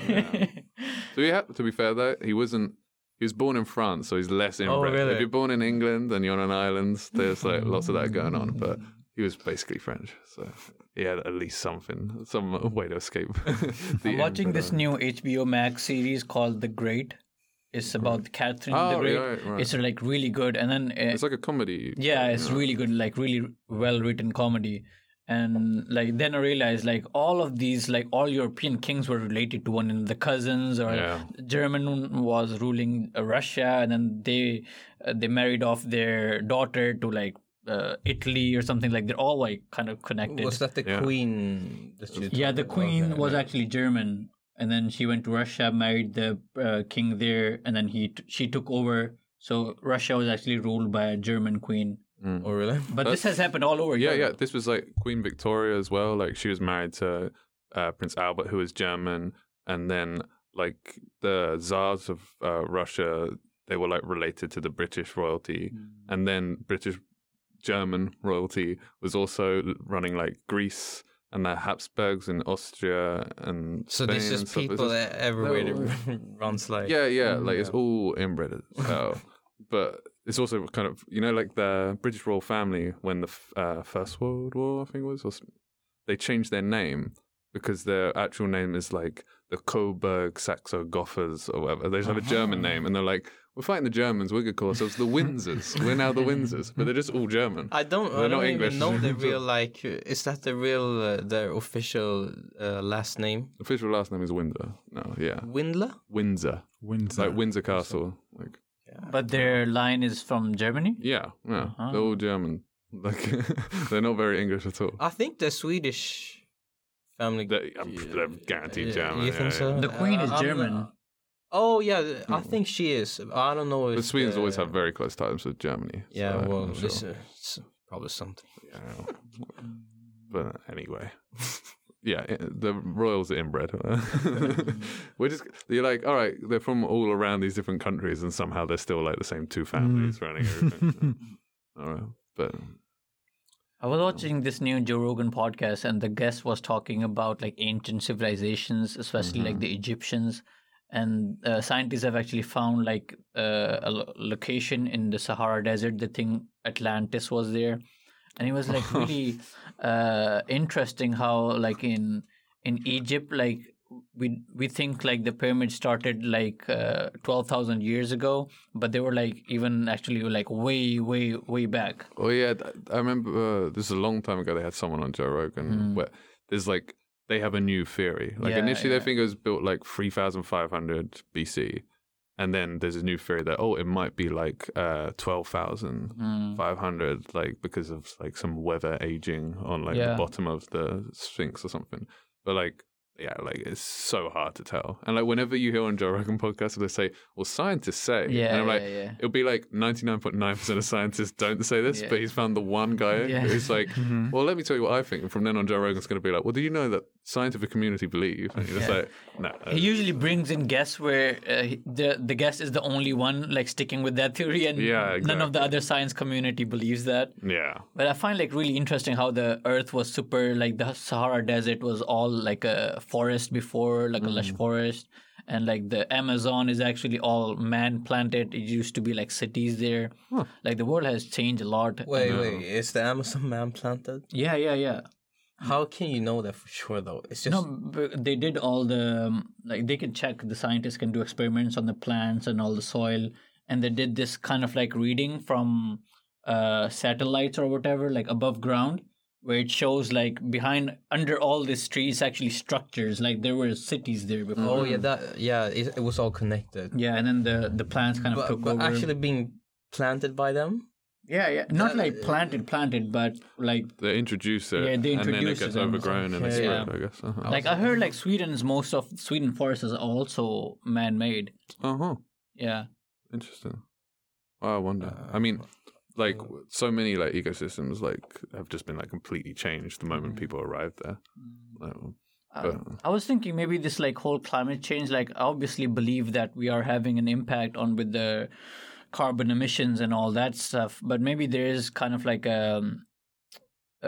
this is kind of inevitable, like the transition, like the Earth has gone through so many phases, the ice age, and then forests become deserts and the sea changes course. I think this is just another transitionary period. Yeah, I think definitely so. It's just that like the whole greenhouse effect is like scientifically proven, and like so we're definitely affecting it en masse. But there is like natural fluctuations. I remember when I was studying like history when I was like 18, I was reading how like in 16th century England, they used to have their Christmas parades on the River Thames because it would be frozen solid. I was like, my lifetime or like my parents' and grandparents' lifetime, that's never happened. But then you go back to like the 12th century and they used to grow like wine in vineyards in Scotland because it was so hot. And so you have these massive fluctuations where like, oh yeah, everywhere's just real cold in the winter. And then 500 years later, everywhere is just like boiling hot to the way it's sort of like an exotic climate in Scotland. And it's just sort of, it does change dramatically. So yeah, like we shouldn't be under the impression that it's like, oh yeah, it would just be exactly the same forever if we didn't interfere with it. But we also like have no idea. We're just like seeing the top of the iceberg in terms of like our interference. Because apparently like the data we've got on like our effect of like carbon dioxide and all the rest of it, we're only just figuring out like the long-term effects of like the Industrial Revolution. Like it's like long-term. It's not that long ago in like historic perspective. No, but still like what we've done in the last like 100 years. It's crazy, You're like, we haven't seen the full effects of that yet. We're just seeing the effects of like the initial introduction of industrial manufacturing and everything. So it's like, if we stopped everything now, like literally tomorrow, everything went super green. It's like, it's going to be a long time before like anything starts to like show the positive effects of that. Like, do you guys believe there is a possibility that we will reverse all this damage we've done? Nope. I don't know, like maybe not reverse, but just like change it to where like it won't just be like, oh, we can just find a way of like just making all our effects disappear, but find ways of like counterbalancing it. I think we can do that. Like, how can you counterbalance like things disappearing, like permanently? Not like that. Not like we can reverse extinction, but I guess we can reverse maybe taking out all the plastic from the sea, or like converting the carbon dioxide in the air. Like we can reverse those kind of things. I feel like that's so far away though. Like cleaning like the sea, like. Yeah, there's just so much. Isn't there like a mess in the Pacific Ocean, which like the plastic mass as big as the state of Texas? Yeah, it sounds crazy. Shit. Yeah, but like I do think, I don't know about all the plastic and all that stuff because that's just like on a scale that we can't begin. But like things like atmospheric stuff, I can imagine there's like they're gonna find technology to like artificially like introduce like reduce like carbon in the atmosphere, but it will fuck it up. Like you don't get to do anything for free. We can't just change it and just be like, oh, we're just going to hit the undo button and like return everything to how it was. But like, I'm sure like we'll come up with something. It's just like whether it'll be too little, too late, or like if that thing will cause long-term problems. You know, like we have no like idea, and I don't think it's happening anytime soon. Like there's no hint of like real progression in like global politics. Do you think we'll be able to like to create like rains or like cold weather? There's one movie like that. I don't remember the name. Geostorm. I think so. Yeah. They are actually doing it now. A few months back, Dubai created artificial rain. Are you serious? Yeah. But how do you? They can like put some things in the clouds to like activate the clouds to pour down rain. Yeah, I know, because I think in like Dubai and stuff they've been doing that for a while in terms of trying to increase like cloud coverage. I don't know. I guess the rain thing is new, but I know that's like a thing they're working on. Just sort of like, like you change the moisture levels in the air, and you can get like cloud coverage and stuff. Yeah. Created. They can manipulate like that. It's just a matter, like, I'm sure we can figure out technology for crazy things, but like to the point where it's like commercially viable to do on a large scale. Like, for one off, we can now sort of like, we've managed to clean up this sort of like very small ocean, but it costs us an insane amount, so we're not going to invest in cleaning up larger oceans type of thing. Like we can't even clean up the ocean though. Like you can't, like there's, we know more about space than ocean. It's so much. We can't go like to the bottom of the sea. Well, do we need to worry about pollution at the bottom of the Pacific Ocean? Well, why shouldn't we? It's plastic. It's in the water. But it will mainly float to the top, right? That's like... Does all things float to the top? Most of them, I guess. Yeah. Huh? Most, I think, floats on the top. Well, imagine just like a bottle, just like water in it. It's gonna sink. I mean, there's so much in the bottom. Yeah, I guess we start on the surface. Yeah, but you can't go down. Like the density is too big. Yeah, that's it. Once you get to a certain level, just the normal. It's not just going to sink to the bottom. Of the ocean okay, yeah, you know? yeah. But I don't know. But I mean, we're not gonna make any change because all the big corporations that are actually contributing, they don't have any intentions of investing in big change. Yeah. And I don't like how Amazon and Elon Musk are investing to go into space. Like, why don't you invest that money to develop technology to make the Earth better first? Yeah, no, like, I agree. I found it so sickening when they did the space flight things. And there's this brilliant like a poem by Gil Scott Heron, and it's initially about like when they went to the moon in the 60s. They never went to the moon. Either way. But it's called Whitey on the Moon, and it's all about like saying like not being able to pay your like medical bills or your rent as a black person in America, but meanwhile white people can go to the moon. Yeah. And saying that the fucking Elon Musk and Jeff Bezos, they're doing space programs in the biggest economic crisis globally that we're seeing. Like everyone's like, oh, we're losing our jobs and we can't leave our house. And they're like, do you want to fly into space? Like the arrogance to be like, tell you what, the world is like struggling en masse economically. How about we try, and we're the only people getting richer. We're somehow like increasing our wealth like exponentially during this economic crisis. Let's just spend that on something completely frivolous for our own entertainment. It was so sickening. And the fact that some people were actually like treating Elon Musk like he's a cool, like, whoa, he's like an explorative, ambitious, like new thinker. And you're like, nah, he's like an arrogant asshole who's sort of like could change the world dramatically for the better, but instead he just does ego trips. Exactly, yeah.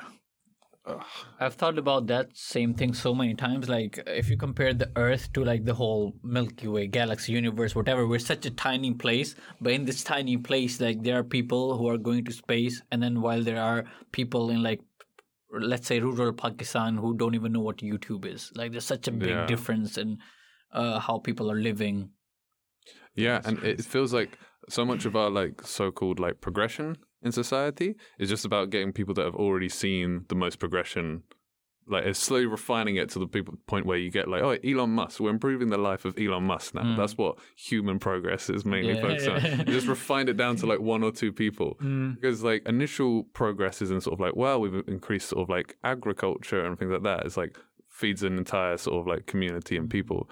And then now it's just sort of like, all right, we want to increase sort of like how iPhones work. And we want to increase sort of like nanotech or sort of like all this pointless stuff that like will only serve the elite. It's sort of like, artificial intelligence. But meanwhile, we like, can't get sort of like basic sort of like infrastructure built in like parts of the world that have needed it for decades upon decades. Why is that, you think? Because none of it's being done for sort of altruistic reasons. It's just purely like what's the benefit. Yeah, the people that can affect change choose to only affect change for themselves. For themselves, yeah. So just it's weird. Like it feels like we're in such a time of like new ideas and thinking forward and all the rest of it, but somehow the world is getting smaller and smaller in terms of like who actually gets a say in anything. Like we're less democratic now. It feels like democracy has less meaning. Like we're just sort of like eventually it's not even like aristocracy. Like that's the dream right now. If we could get back to just having like aristocrats, but instead we just get like 1 or 2 billionaires can just be like, oh yeah, we just decide how everything goes now. It's just like, it's so gross. I would like a benevolent dictator to come over, just take over everything, and just fix. Isn't that what they all think they do? No, not really. Most of them know they're not benevolent. I think so. Absolute power corrupts absolutely. So. No, I'm convinced that like very few good people have ever like managed to gain control. Like that's the thing with like when people critique like revolutions and things like that, you're just sort of like, well, it's because they've only happened in places where horrible bastards have used it as a reasoning. It's just like they're usually gangsters, basically. They're just political gangsters tend to affect change. You don't get like, tell you what, I'm a really good guy who cares about the man on the street. I'm going to lead a revolution and like kill off the current like people in control. It's like, no, you need like hard-nosed, ambitious, like selfish people to get that done. You don't get that from being sort of like just a all-round cool guy. It doesn't happen. Do you still believe in politics? Not really. I would say less than I used to before. Yeah. Especially, I got into politics when I was during the 2015-14 when there were elections going on in Pakistan, and our former prime minister is like super corrupt guy. And so this new guy who used to be a cricketer, like a cricket captain, and he was like, everybody was like, oh, he's a good guy. He's a genuinely good guy. He has no corruption charges, no anything. But as soon as everybody else started seeing, oh, he's going to win, so all the corrupt guys just joined his party. Yeah. So even though it's just one guy who's at the top who wants good intentions, everybody under him are the same corrupt people who were in previous governments. So it doesn't change the thing. So changing one person doesn't change the system. You know, the whole system is corrupt down from the lower level all the way to the top. Yeah. That's it. Like, for a real change, you do need like that ruthlessly bloody sort of like, oh, we're just killing off the entire current regime to create something entirely new. Doesn't tend to lead to good things still, but it's like you can't just change the face on the front of it. It's like it's still the exact same body, and like it's politics becomes so depressing now. I feel like we used to have more like ignorance in the past where you could just be in this world of sort of like, it was also corrupt. It's not like corruption's like an invention that's just come along. But it's like people used to believe in politics, whereas now like the only people that believe are like nut jobs who are like MAGA hat wearing types. So you just sort of like, I can't understand how you can like watch any kind of like political party or like any like real sort of movement and just not see how it's all like, how can you have real faith in it? It's hard, so hard. Yeah. I mean, it's so fake and politicians are so petty. Like, everybody knows everything is fake, they're all doing this for show. Just look at what happened in the Swedish. Like, the prime minister, the first woman prime minister, wow! 7 hours. 7 hours later resigns, and everybody knew she was going to become prime minister again after a few days. But it's all just for a show and petty things. Only show. Yeah. Just like if you're from the left, they never say, oh yeah, what's the right have done was good. Like, it's always, oh yeah, but they could have done better, and this they haven't done. Like, can you just say that what your like opponent have said or done was good, like just once?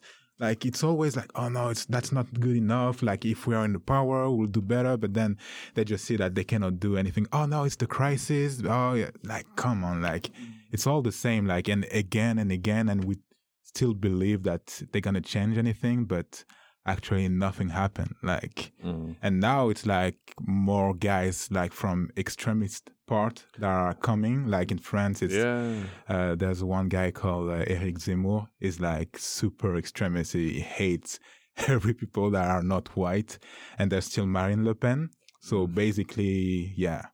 And Macron is still here, probably is going to be president again, but people are not happy about his politics because, in France, we like to criticize a lot also. Like, we criticize about everything, like the corona crisis, like, oh, yeah, why we do that? Why we wear a mask? Yeah, because we have to, like, so people doesn't like him. So basically, right now, if I have to choose someone, I don't know, like, maybe I will not vote. Like, I think that I'm really fed up with it. With politics, so I don't know. That's what really sucks is when you're like, all right, I get that you have my say, and then you look at your options, it's like, I don't even want to use my say. I don't want to. I don't want to exercise my own power in politics because the options are so bad. They're just like, or you end up picking someone who you don't want to support, you don't like, and you don't think they're good for the country, but you're like, well, at least they're not gonna like kick out all people that don't look like me, type of thing. Like, it's literally just sort of like absolute sort of appalling immediate danger to society, and then just long-term decaying like sort of like corruption of society. Like, oh great, these are my two choices. It's just so underwhelming that it makes you feel like you don't want to vote.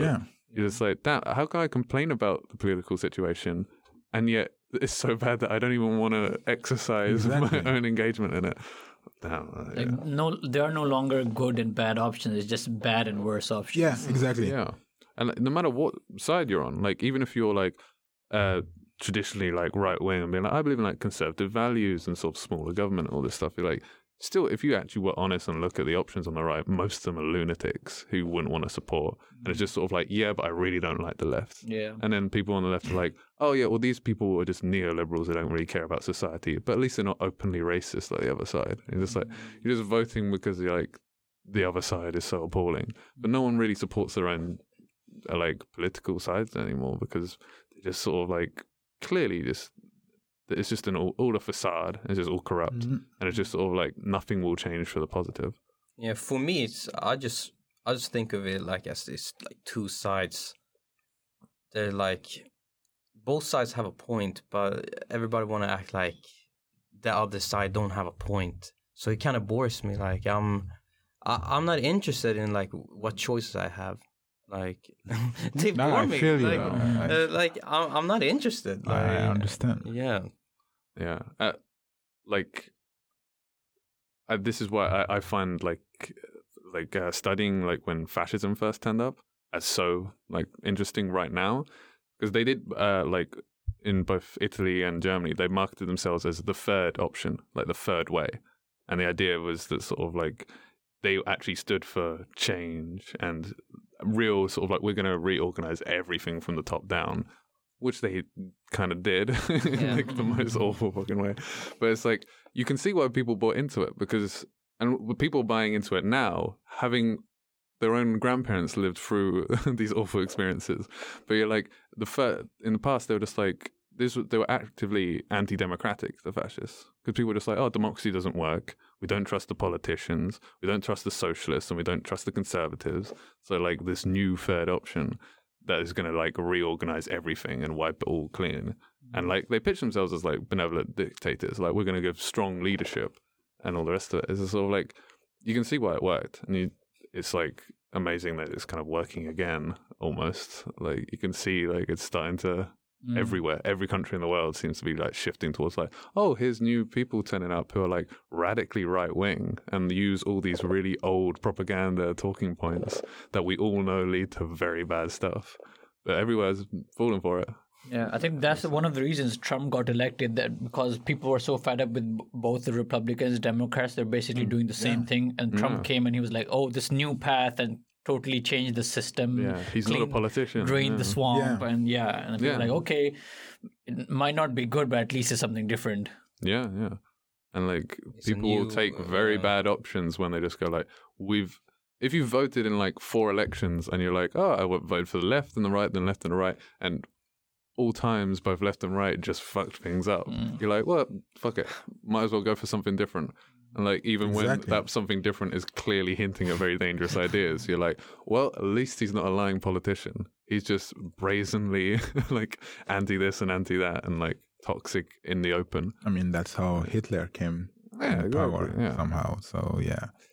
I mean, yeah, it's just like it's somehow, even with all our historical knowledge, sort of like politics has gotten so stagnant that we're just like, oh yeah, we'll take another option that sort of like actively seeks out to use like fascist talking points. Yeah, we'll be like, yeah, we'll vote for them because like, but let's try again. Let's see if this time the fascists are good. Like, this will be fun. But Wes, I want to ask you this personal question. Like, since you have a kid now, and then you acknowledge how the world is kind of corrupt, and you know the climate change and everything, how do you like think about, how do you like deal with the fact that this girl is gonna grow up as the world is getting, you know, worse and worse, kind of, you know what I mean? Like, it's hard to put my question in. I don't know, like, I will say, no, I think the only thing that I'm thinking about for her is like, I just want her to be her. That's the only thing that matters. Like, I want her to feel free to say what she want to say, to do what she want to do. And yeah, the world is not the best. Like, there's a lot of bad things, but I think it's really important today to feel like comfortable to be yourself. So that's the only thing that matters to me. And then the rest, she will learn by herself. I want her to be able to defend herself. Like, okay, yeah, you can do whatever you want, but like, make sure that you know how to protect yourself. So kind of want her to fight a little bit when she will be like around 5, 6. I don't know what, maybe judo. I think it's a good sport for young kids. So, but yeah, I don't know. Like, maybe it would be a lot of talk with her. Then she will. We can debate about like a lot of stuff. I don't know, but I just want her to be herself. That's the only thing that matters. Do you think being a father has changed you in any way? Except for getting less sleep. Actually, yes and no. Actually, I just sleep a little bit less. Of course, I'm doing more things. I'm kind of more responsible, but I'm still me. So yeah, I don't feel like I've changed like a lot. I don't know if you think that I've changed so much. Like, yeah, no, like if you had to change, like after you get a kid, you probably shouldn't get a kid. Like, yeah, like you should be ready to have a kid when you get a exactly. kid. No, I haven't changed. I don't think I've changed. But you think you have a kind of like a new purpose in life? Like, before you might be just living for yourself, but then you have this new thing that you have to take care of, and it gives you a different purpose.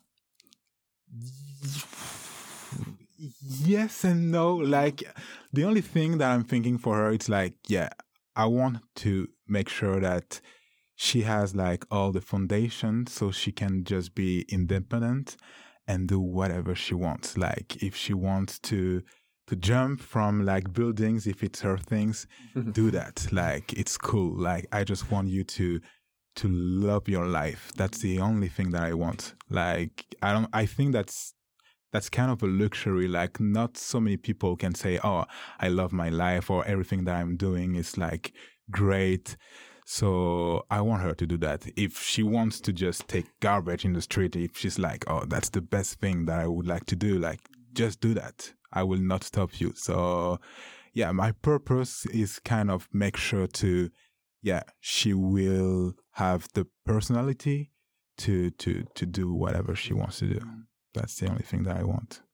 Yeah, nowadays, I think one of the biggest challenge for parents is how their kids interact on social media. Like, it wasn't used to be in our case, maybe, or our parents' case, but now, like, little kids, I see my younger sister and she has an iPhone and she's into Instagram, YouTube. I see my young nephews and my cousins who are young, and that's a big challenge because that involves another aspect on the mental health, and they start comparing like to other people, and definitely, yeah, it affects them a lot. Like I think like it increase the anxiety somehow because like you say, like you compare yourself to other people and you're like, oh, I don't have that. Like, oh, my life is bad. And no, your life is not bad because you don't have this thing that the other YouTuber or whatever have. Like, you can have like a good life without that. But yeah, I think that's kind of human nature to compare ourselves to the others.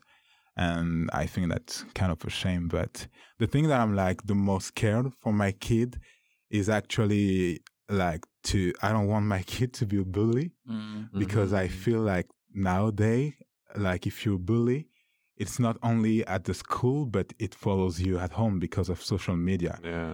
And I've heard like so many stories about kids that just killed themselves because, it was too much. It was like 20 hours a day. So 24 hours a day. So yeah, that's the thing that I'm like the most scared. So that's why I want her to be like strong enough and be like, okay, whatever you're gonna be, if you're weird, but like make sure that you can defend yourself.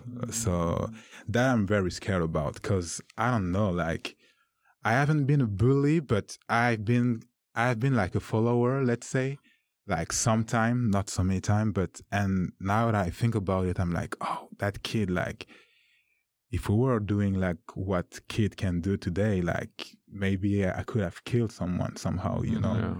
So, I'm scared about that actually.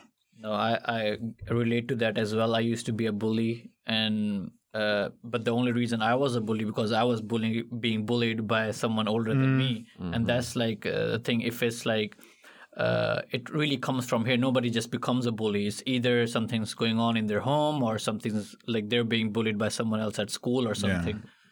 So, I think about that as well. Maybe when I was used to bully people, then I don't know how they are. Yeah. They still have trauma from that, or I don't know what's going on. I still have trauma from my bullies as well.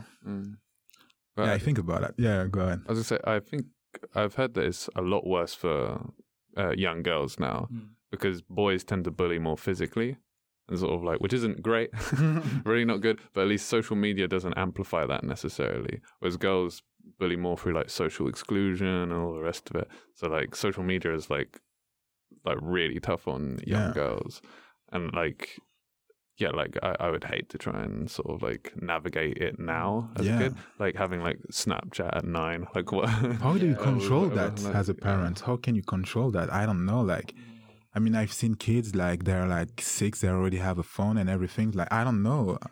I'm actually questioning myself about that. Like, how can you? And it's gonna be even worse because like she's like not even 1 year or so. Like in 10 years, it's gonna be even worse. So I don't know. You don't know the technology that she's going to have. It hasn't been invented. Exactly. But have you thought at all about like her like cultural identity? Like you're going to try and raise her French and like try and give her French influences and make her feel connected to France? Wait, where is her mom from? Sweden. Okay. Sweden. I mean, I want her to have like to know like French culture and all the stuff, but I'm like, okay, I don't know. She's born here, so probably she will be more influenced by Swedish culture. I'm just scared about the fact that maybe she will not speak French at all, because probably she will understand, but maybe she will not want to talk. But I mean, she will do whatever she wants, like I said. But she will have some French, definitely. Like, no, she can't be like 100% Swedish. Sorry, Swedish people, but nah. But you can like start when she's watching cartoon, just change the language to French. Yeah. I do that actually. I start to do that. That's good. Yeah, you should when you play like games or something, like Mario Kart or something, you should put the menus on French. That's how I learned like English. Like I used to like just go through the game menus. Yeah. Like or he could talk to it in French. It's a bit better. That's a good way. Then going through like volume settings. Yeah. No, that's a great challenge to have a kid actually. I think it's probably one of the biggest responsibilities a person could have. Yeah, raising another like person, like you are affecting everything in their world about how they develop as a person and their personalities. And you try to take the good thing that you've learned and like erase all the bad thing, but you're like, oh, this, okay, I didn't really like it, but it turned out to be like quite good. So like it's so hard, and then you have to talk with your partner to make sure that you're both in the same line. So it's a lot of talk, a lot of like issues, like fights also. So yeah, I don't know. Like I just wish her to be like the best person. Like if she's like super weird, I'm like, don't give a fuck about what the other people think about you. Just do your thing. Like actually all the people, like the greatest artists or whatever, they're like actually weird people because to be there, you have to be weird somehow. Like you have to develop something that other people doesn't develop. Like, so be you, just be you. I think. Yeah, I think balancing between security and freedom is one of the most important things. Like, you don't want your kids to go out in the cold and get a cold by the same time. If you don't let them out, then they're not going to develop that immunity. So it's like, how much do you expose them to problems? Exactly. And you don't want to expose them that much that it affects them badly. But if you don't expose them, then they're not. When they grow up, they're not going to know how to deal with problems. Yeah. Yeah, it is weird. It's the like most important job you can have, and yet there's no way of doing it correctly. Yeah, like, so there's no succeeding at the job. It's just sort of like, I guess it could have been worse. I don't know. And the main thing is also to make sure that my kid will not hate me. So that's like, because it can be hard sometimes with parents. Like actually that moment, that teenager era. Oh my God! Like how the thing is like. You're gonna think like, oh, like I'm not gonna do this, but you're gonna do like other mistakes than like what your parents did. Yeah, like, or like just push in the opposite direction. Where you're like, I'm not gonna be mean to my kid at all, and then you're so soft that they just they walk all over you, and you're like, what? Yeah. There's have you seen the film Fences? No, no, I know which one is it. It's a great film. It's like based on a play, and there's this brilliant scene where he, like, Denzel Washington says to his son, because like, his son asks him, like, why don't you like me? Because he's like a really hard father. And he says, who says I have to like you? He says, like, I put like a roof over your head, like teach you hard work and the rest of it. And like, this weird thing of like, you see his point, but you're also like, you're an awful father. Like, like, does being like a good father mean doing things that will make your children hate you? And then being like, what is the trade-off?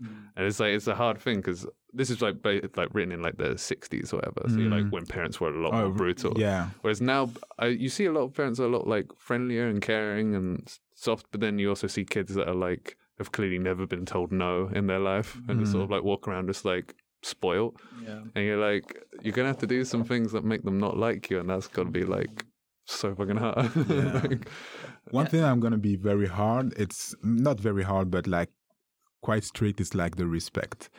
I want my kid to be respectful. Like, I mean, we're working like restaurant industry, and we've seen like people being very rude and like not taking their plate in the trash and like not saying hello or bye. Like, that's the basic thing that I want her to know. Like, you see people, you say hi, you say bye, you can smile, you try to put yourself in other one's shoes. So then that's make you doing the right thing, or I don't know, the right thing. Or like treat everybody the same. Yeah. Yeah, do to the other what you want the other to do to you. Do we say it like that? Yeah, the golden rule. Yeah. Yeah, it's weird that there's no manual, no instruction book, there's no school where they teach you how to be good parents. And no matter how good you do, the child, like, it's a high probability they will have some problems with their parents in some way or another. Like, you cannot be perfect. You know? Cannot be perfect, and also like they can also meet the wrong person. You might be the best parent ever. If my girl like meet someone that is not good at all, and she got influenced by that person, it can be like it can be really wrong. So you can't control the world around them. Exactly. You can control what happens in your house. But no, it's real hard that like every idea that people say, like, this is how to raise your kids, you'll find someone saying the exact opposite. And you can even be like, all right, I'm really clear in my mind, I want to make sure my kids, they never do drugs or anything like that. So from like the youngest age, and then that just makes them want to do drugs. Like, fuck you, mom, fuck you, dad. It's like, it's not a simple matter of choosing, it's then having to like perfectly introduce the ideas to your children in a way that they absorb them. Like, damn, it was terrifying trying to. Yeah. I know some parents, like before they became parents, they were like, "Oh, we're never gonna give our children iPads and like screens and technology." But as soon as when they became parents and the child starts crying and you can't do anything about it, you're tired. Give me iPad. Yeah, give the iPad, go take a nap. Like I don't do that with the iPad because she cannot take the iPad. But sometimes she's just crying, and I'm like, okay, let's watch like whatever you want. And then I put her, and then she's like calm and like, oh, I didn't want to do that, but like it's so comfortable for me also. But yeah, like I don't know, like about all those screens. Like people are like, yeah, they shouldn't have like iPad. They shouldn't like manipulate those things so early. I don't know if it's that bad actually. I have no idea. Yeah, well, I'm just thinking like it's like toys. Like if she plays like a game or something, maybe that could be like good for the like mind.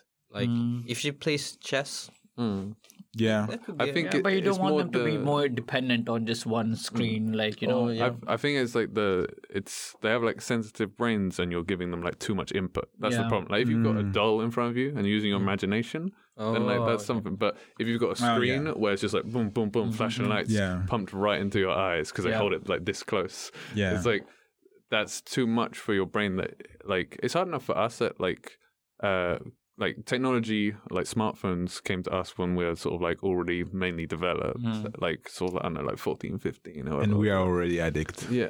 But we become addicted real quickly. But if you've been given a smartphone from the age of 2, like you've got no chance of having any control over like, oh, I'm not going to look at the screen right now. And like I saw last time I was at an airport, it was in UK, and there were parents had just got off this flight and they had like a toddler, like maybe like 3-4 years old, that had like an iPad. And she was staring at the iPad, and they were walking towards like an escalator that was going downwards, and they were just sort of like, watch out for the stairs, and she was just staring at the screen, walking forward, and they're like, put it down for a second, watch out for the stairs, just ignoring, like zoned out, fully like locked in. I'm like, it's not necessary at that point. They're not on the plane. I understand on the plane you want to calm your child down and all the rest of it. It's like, this is like a 3-year-old, she's addicted. She's like not listening, can't like check out, even though the parents right next to them being like, watch out, stop right now, and they're like, nope, she's just locked in. And it's like, you got no chance by the time you get to being a teenager, and they're like, try and study. Like, nope, that's not going to happen. Yeah. Like, it's such a challenge that like. But nowadays you study on the computer and stuff a lot. Yeah, which is like. Ugh.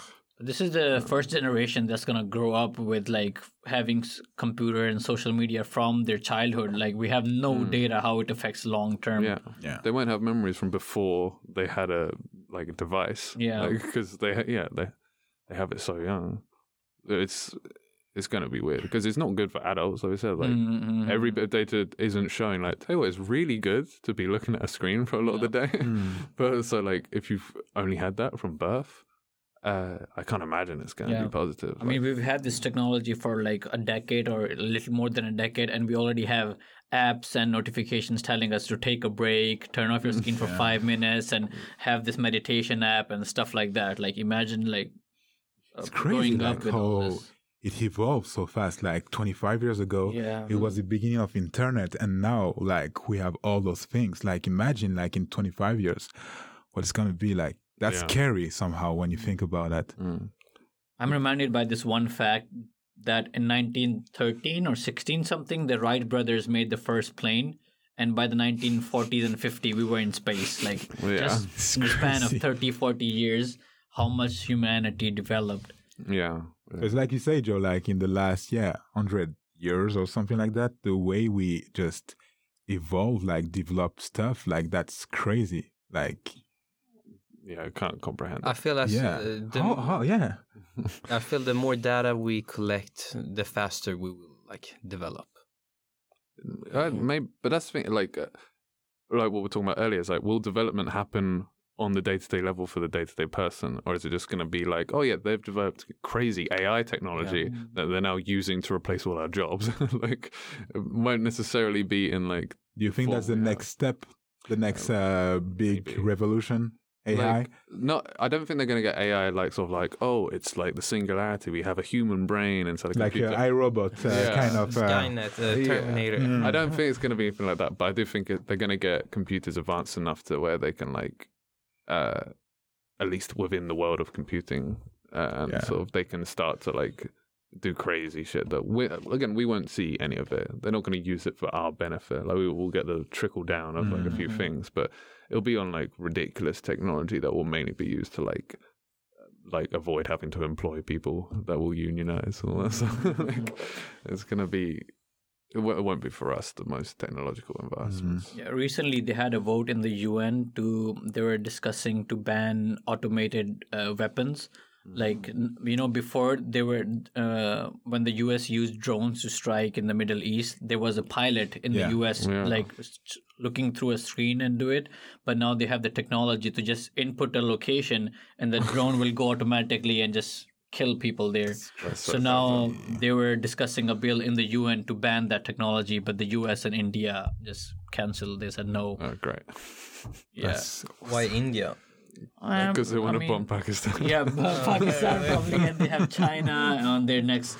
And the thing with these kind of things is that even though, let's say the US says, okay, we're going to ban them, there's China and Russia. They're not going to listen to what the other people the international community is saying. No. So unless the whole world is just unanimous that we're doing this thing, it's not going to change. Yeah, it won't. You can't get a country like China to be sort of like, oh, we'll do the right thing even if it's not in our interest. Because we're not doing that in our countries, but we'll do stuff that at least sort of like appeals to like voter populations. They don't have to worry about that in China. Yeah, things that look good.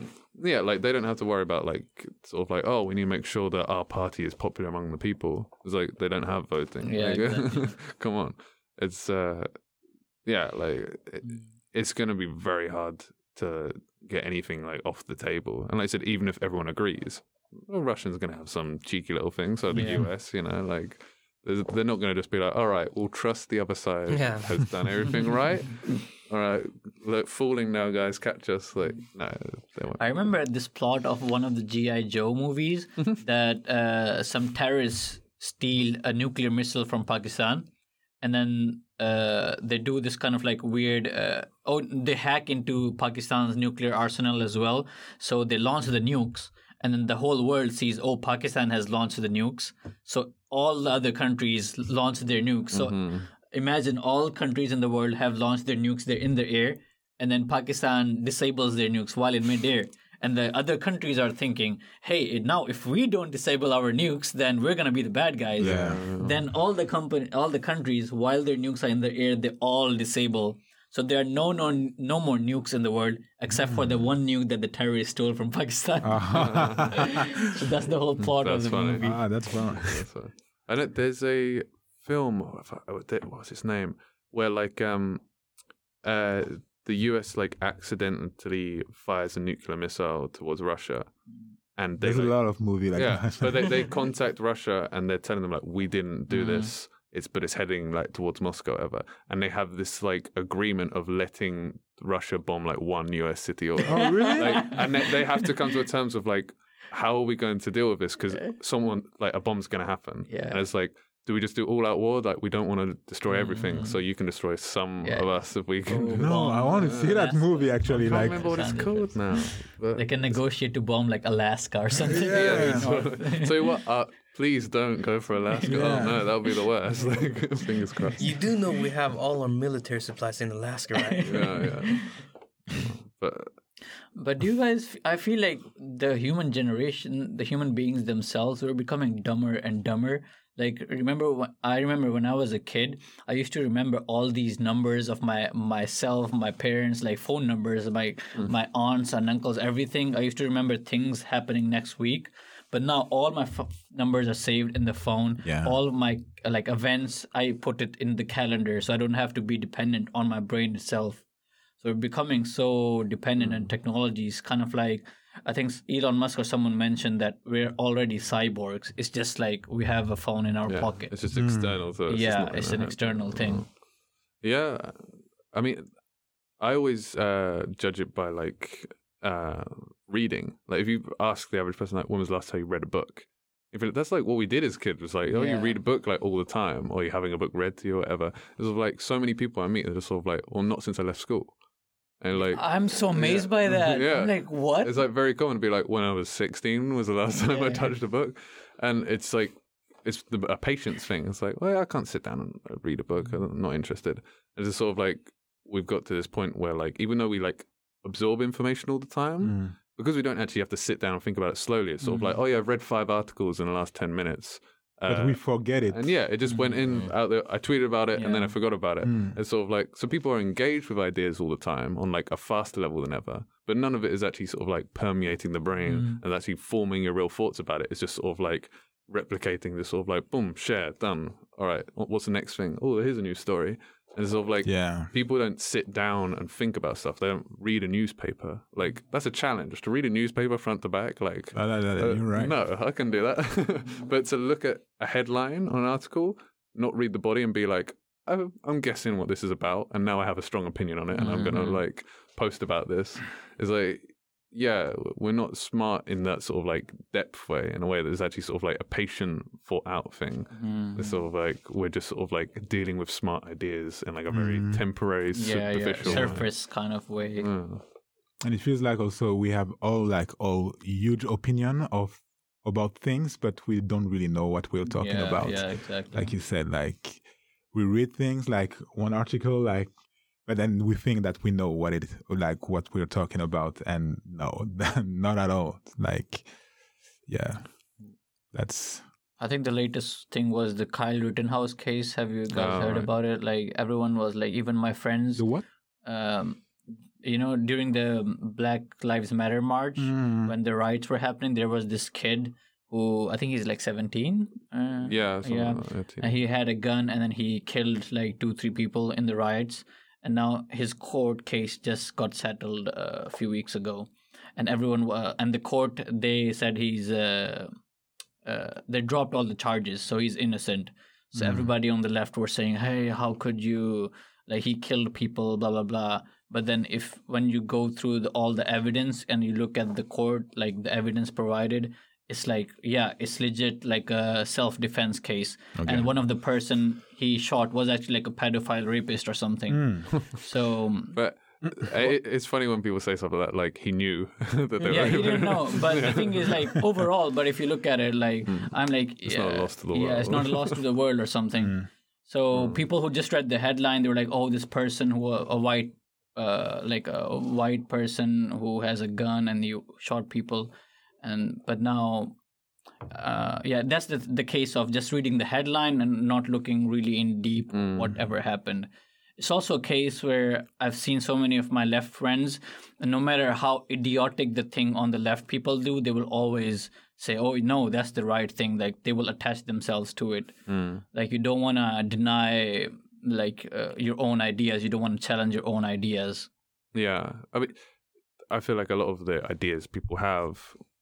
like staying on the point of the superficial thing is like ideas that they've just like heard someone say, and they're like, they see a post about Black Lives Matter and they're like, oh great, they haven't sat down to actually like self-introspect about how am I a racist, and I want to really grapple with the issues of that people of color are facing, and I'm going to read literature on it and hear people's opinions. They're just like, but I just want to tweet #BLM, and then I'm like, see, guys, I'm one of the good guys. And I'm going to go outside and, like, protest with everyone. Like, I mean, I was like, that's my opinion, but why Swedish people and, like, all over the world were protesting for Black Lives Matter? Like, that's an American thing, right?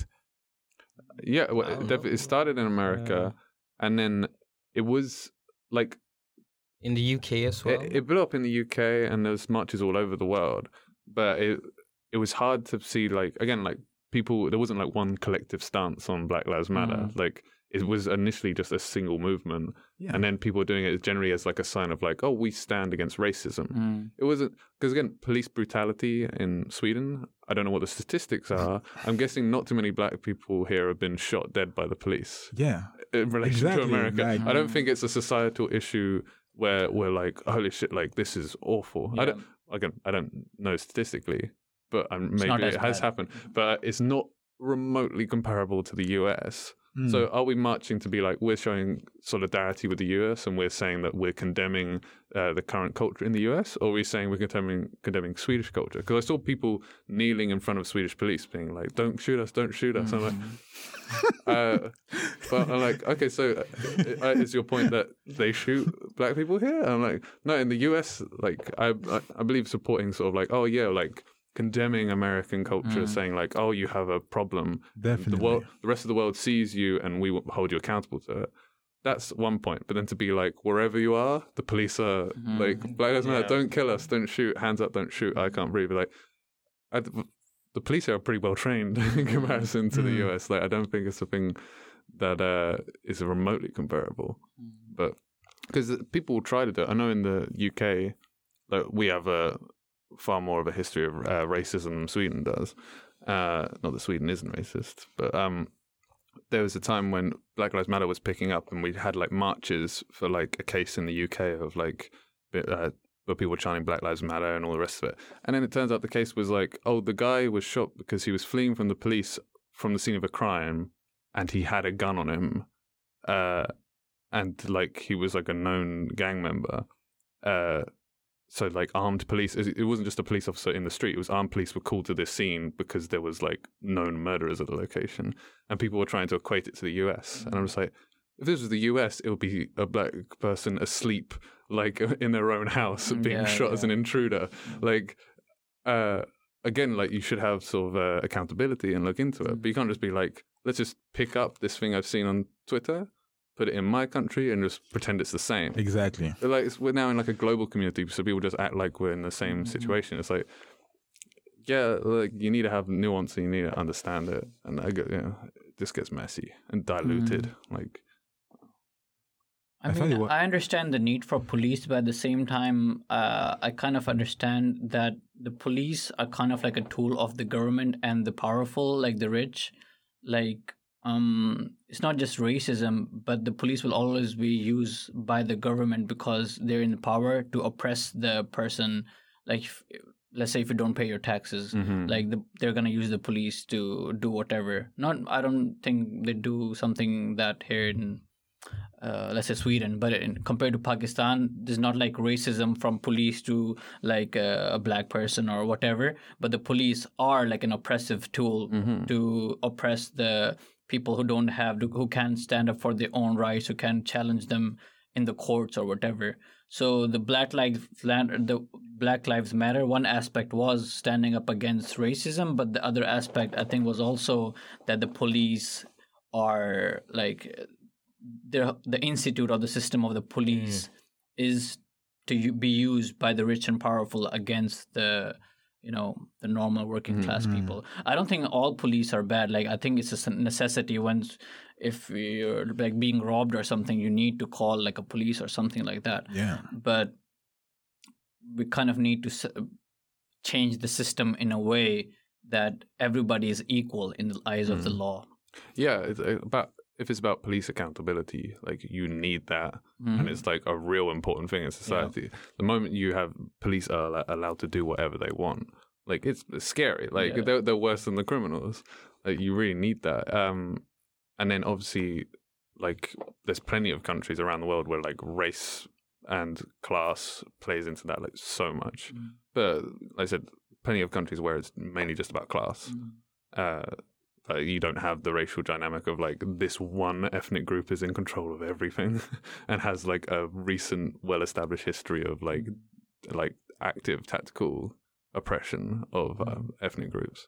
So like, yeah, I think you'd have to be pretty like off to like really like misled to be like, oh, I don't believe in police accountability, and that police, if they shoot someone, let's just automatically presume it was fine and we don't need to look into it. That's an appalling stance, regardless of where you are on the spectrum of political ideas. Like, I also don't like when like police do something and people like someone will like assume something like, oh, he did this, and then everybody just starts like getting like each other like getting mad at the police. You know, like it's very easy to just like point the finger at the police.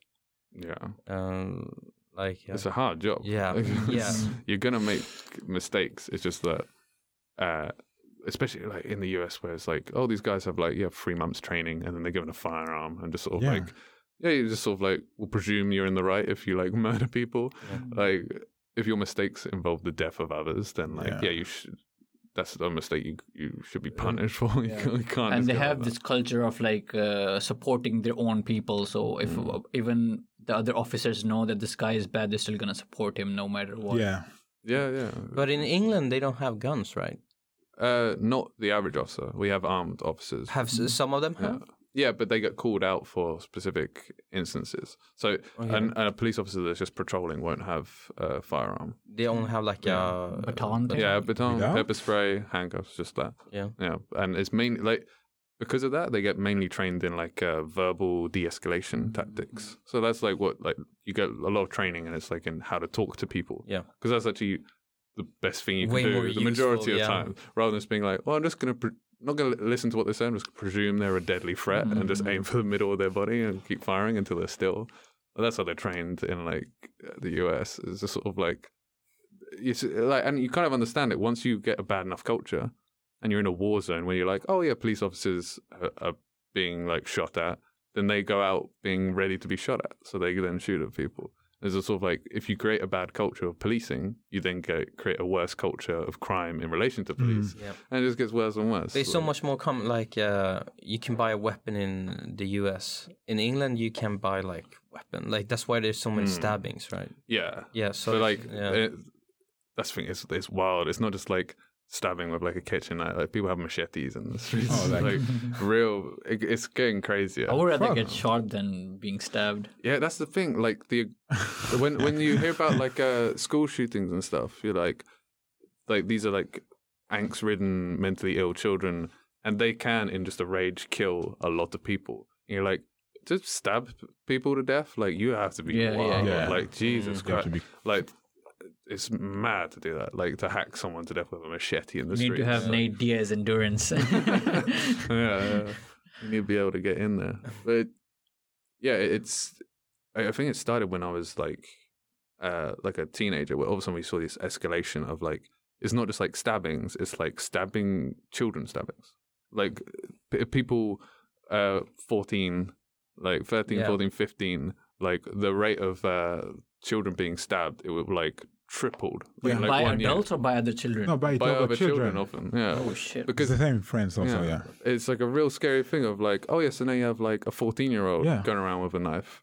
And again, this is different to just sort of like, oh, this is like a mentally ill kid. It's like, no, they're in gangs and they deliberately use kids because they don't get searched by the police or whatever, like. Or like for stupid reason, like, oh yeah, that was my girlfriend or stuff like that. It's like, fuck, like you're gonna kill someone for that reason? Like, it's crazy. Yeah. Crazy. Okay, guys, I think we've talked a lot. Did we? What time is it? 2 hours. It's 7:47. It's 8 o'clock almost. Wow. Oh, that was We had nice. a really good discussion, yeah. Yes. Thank you guys for coming. Yes. for having We'll us. finish on a good note about children being stabbed. Started so positively. So, yeah, that's what we take out from this podcast. Don't stab people. Don't stab people and Don't be racist. and go Poirier.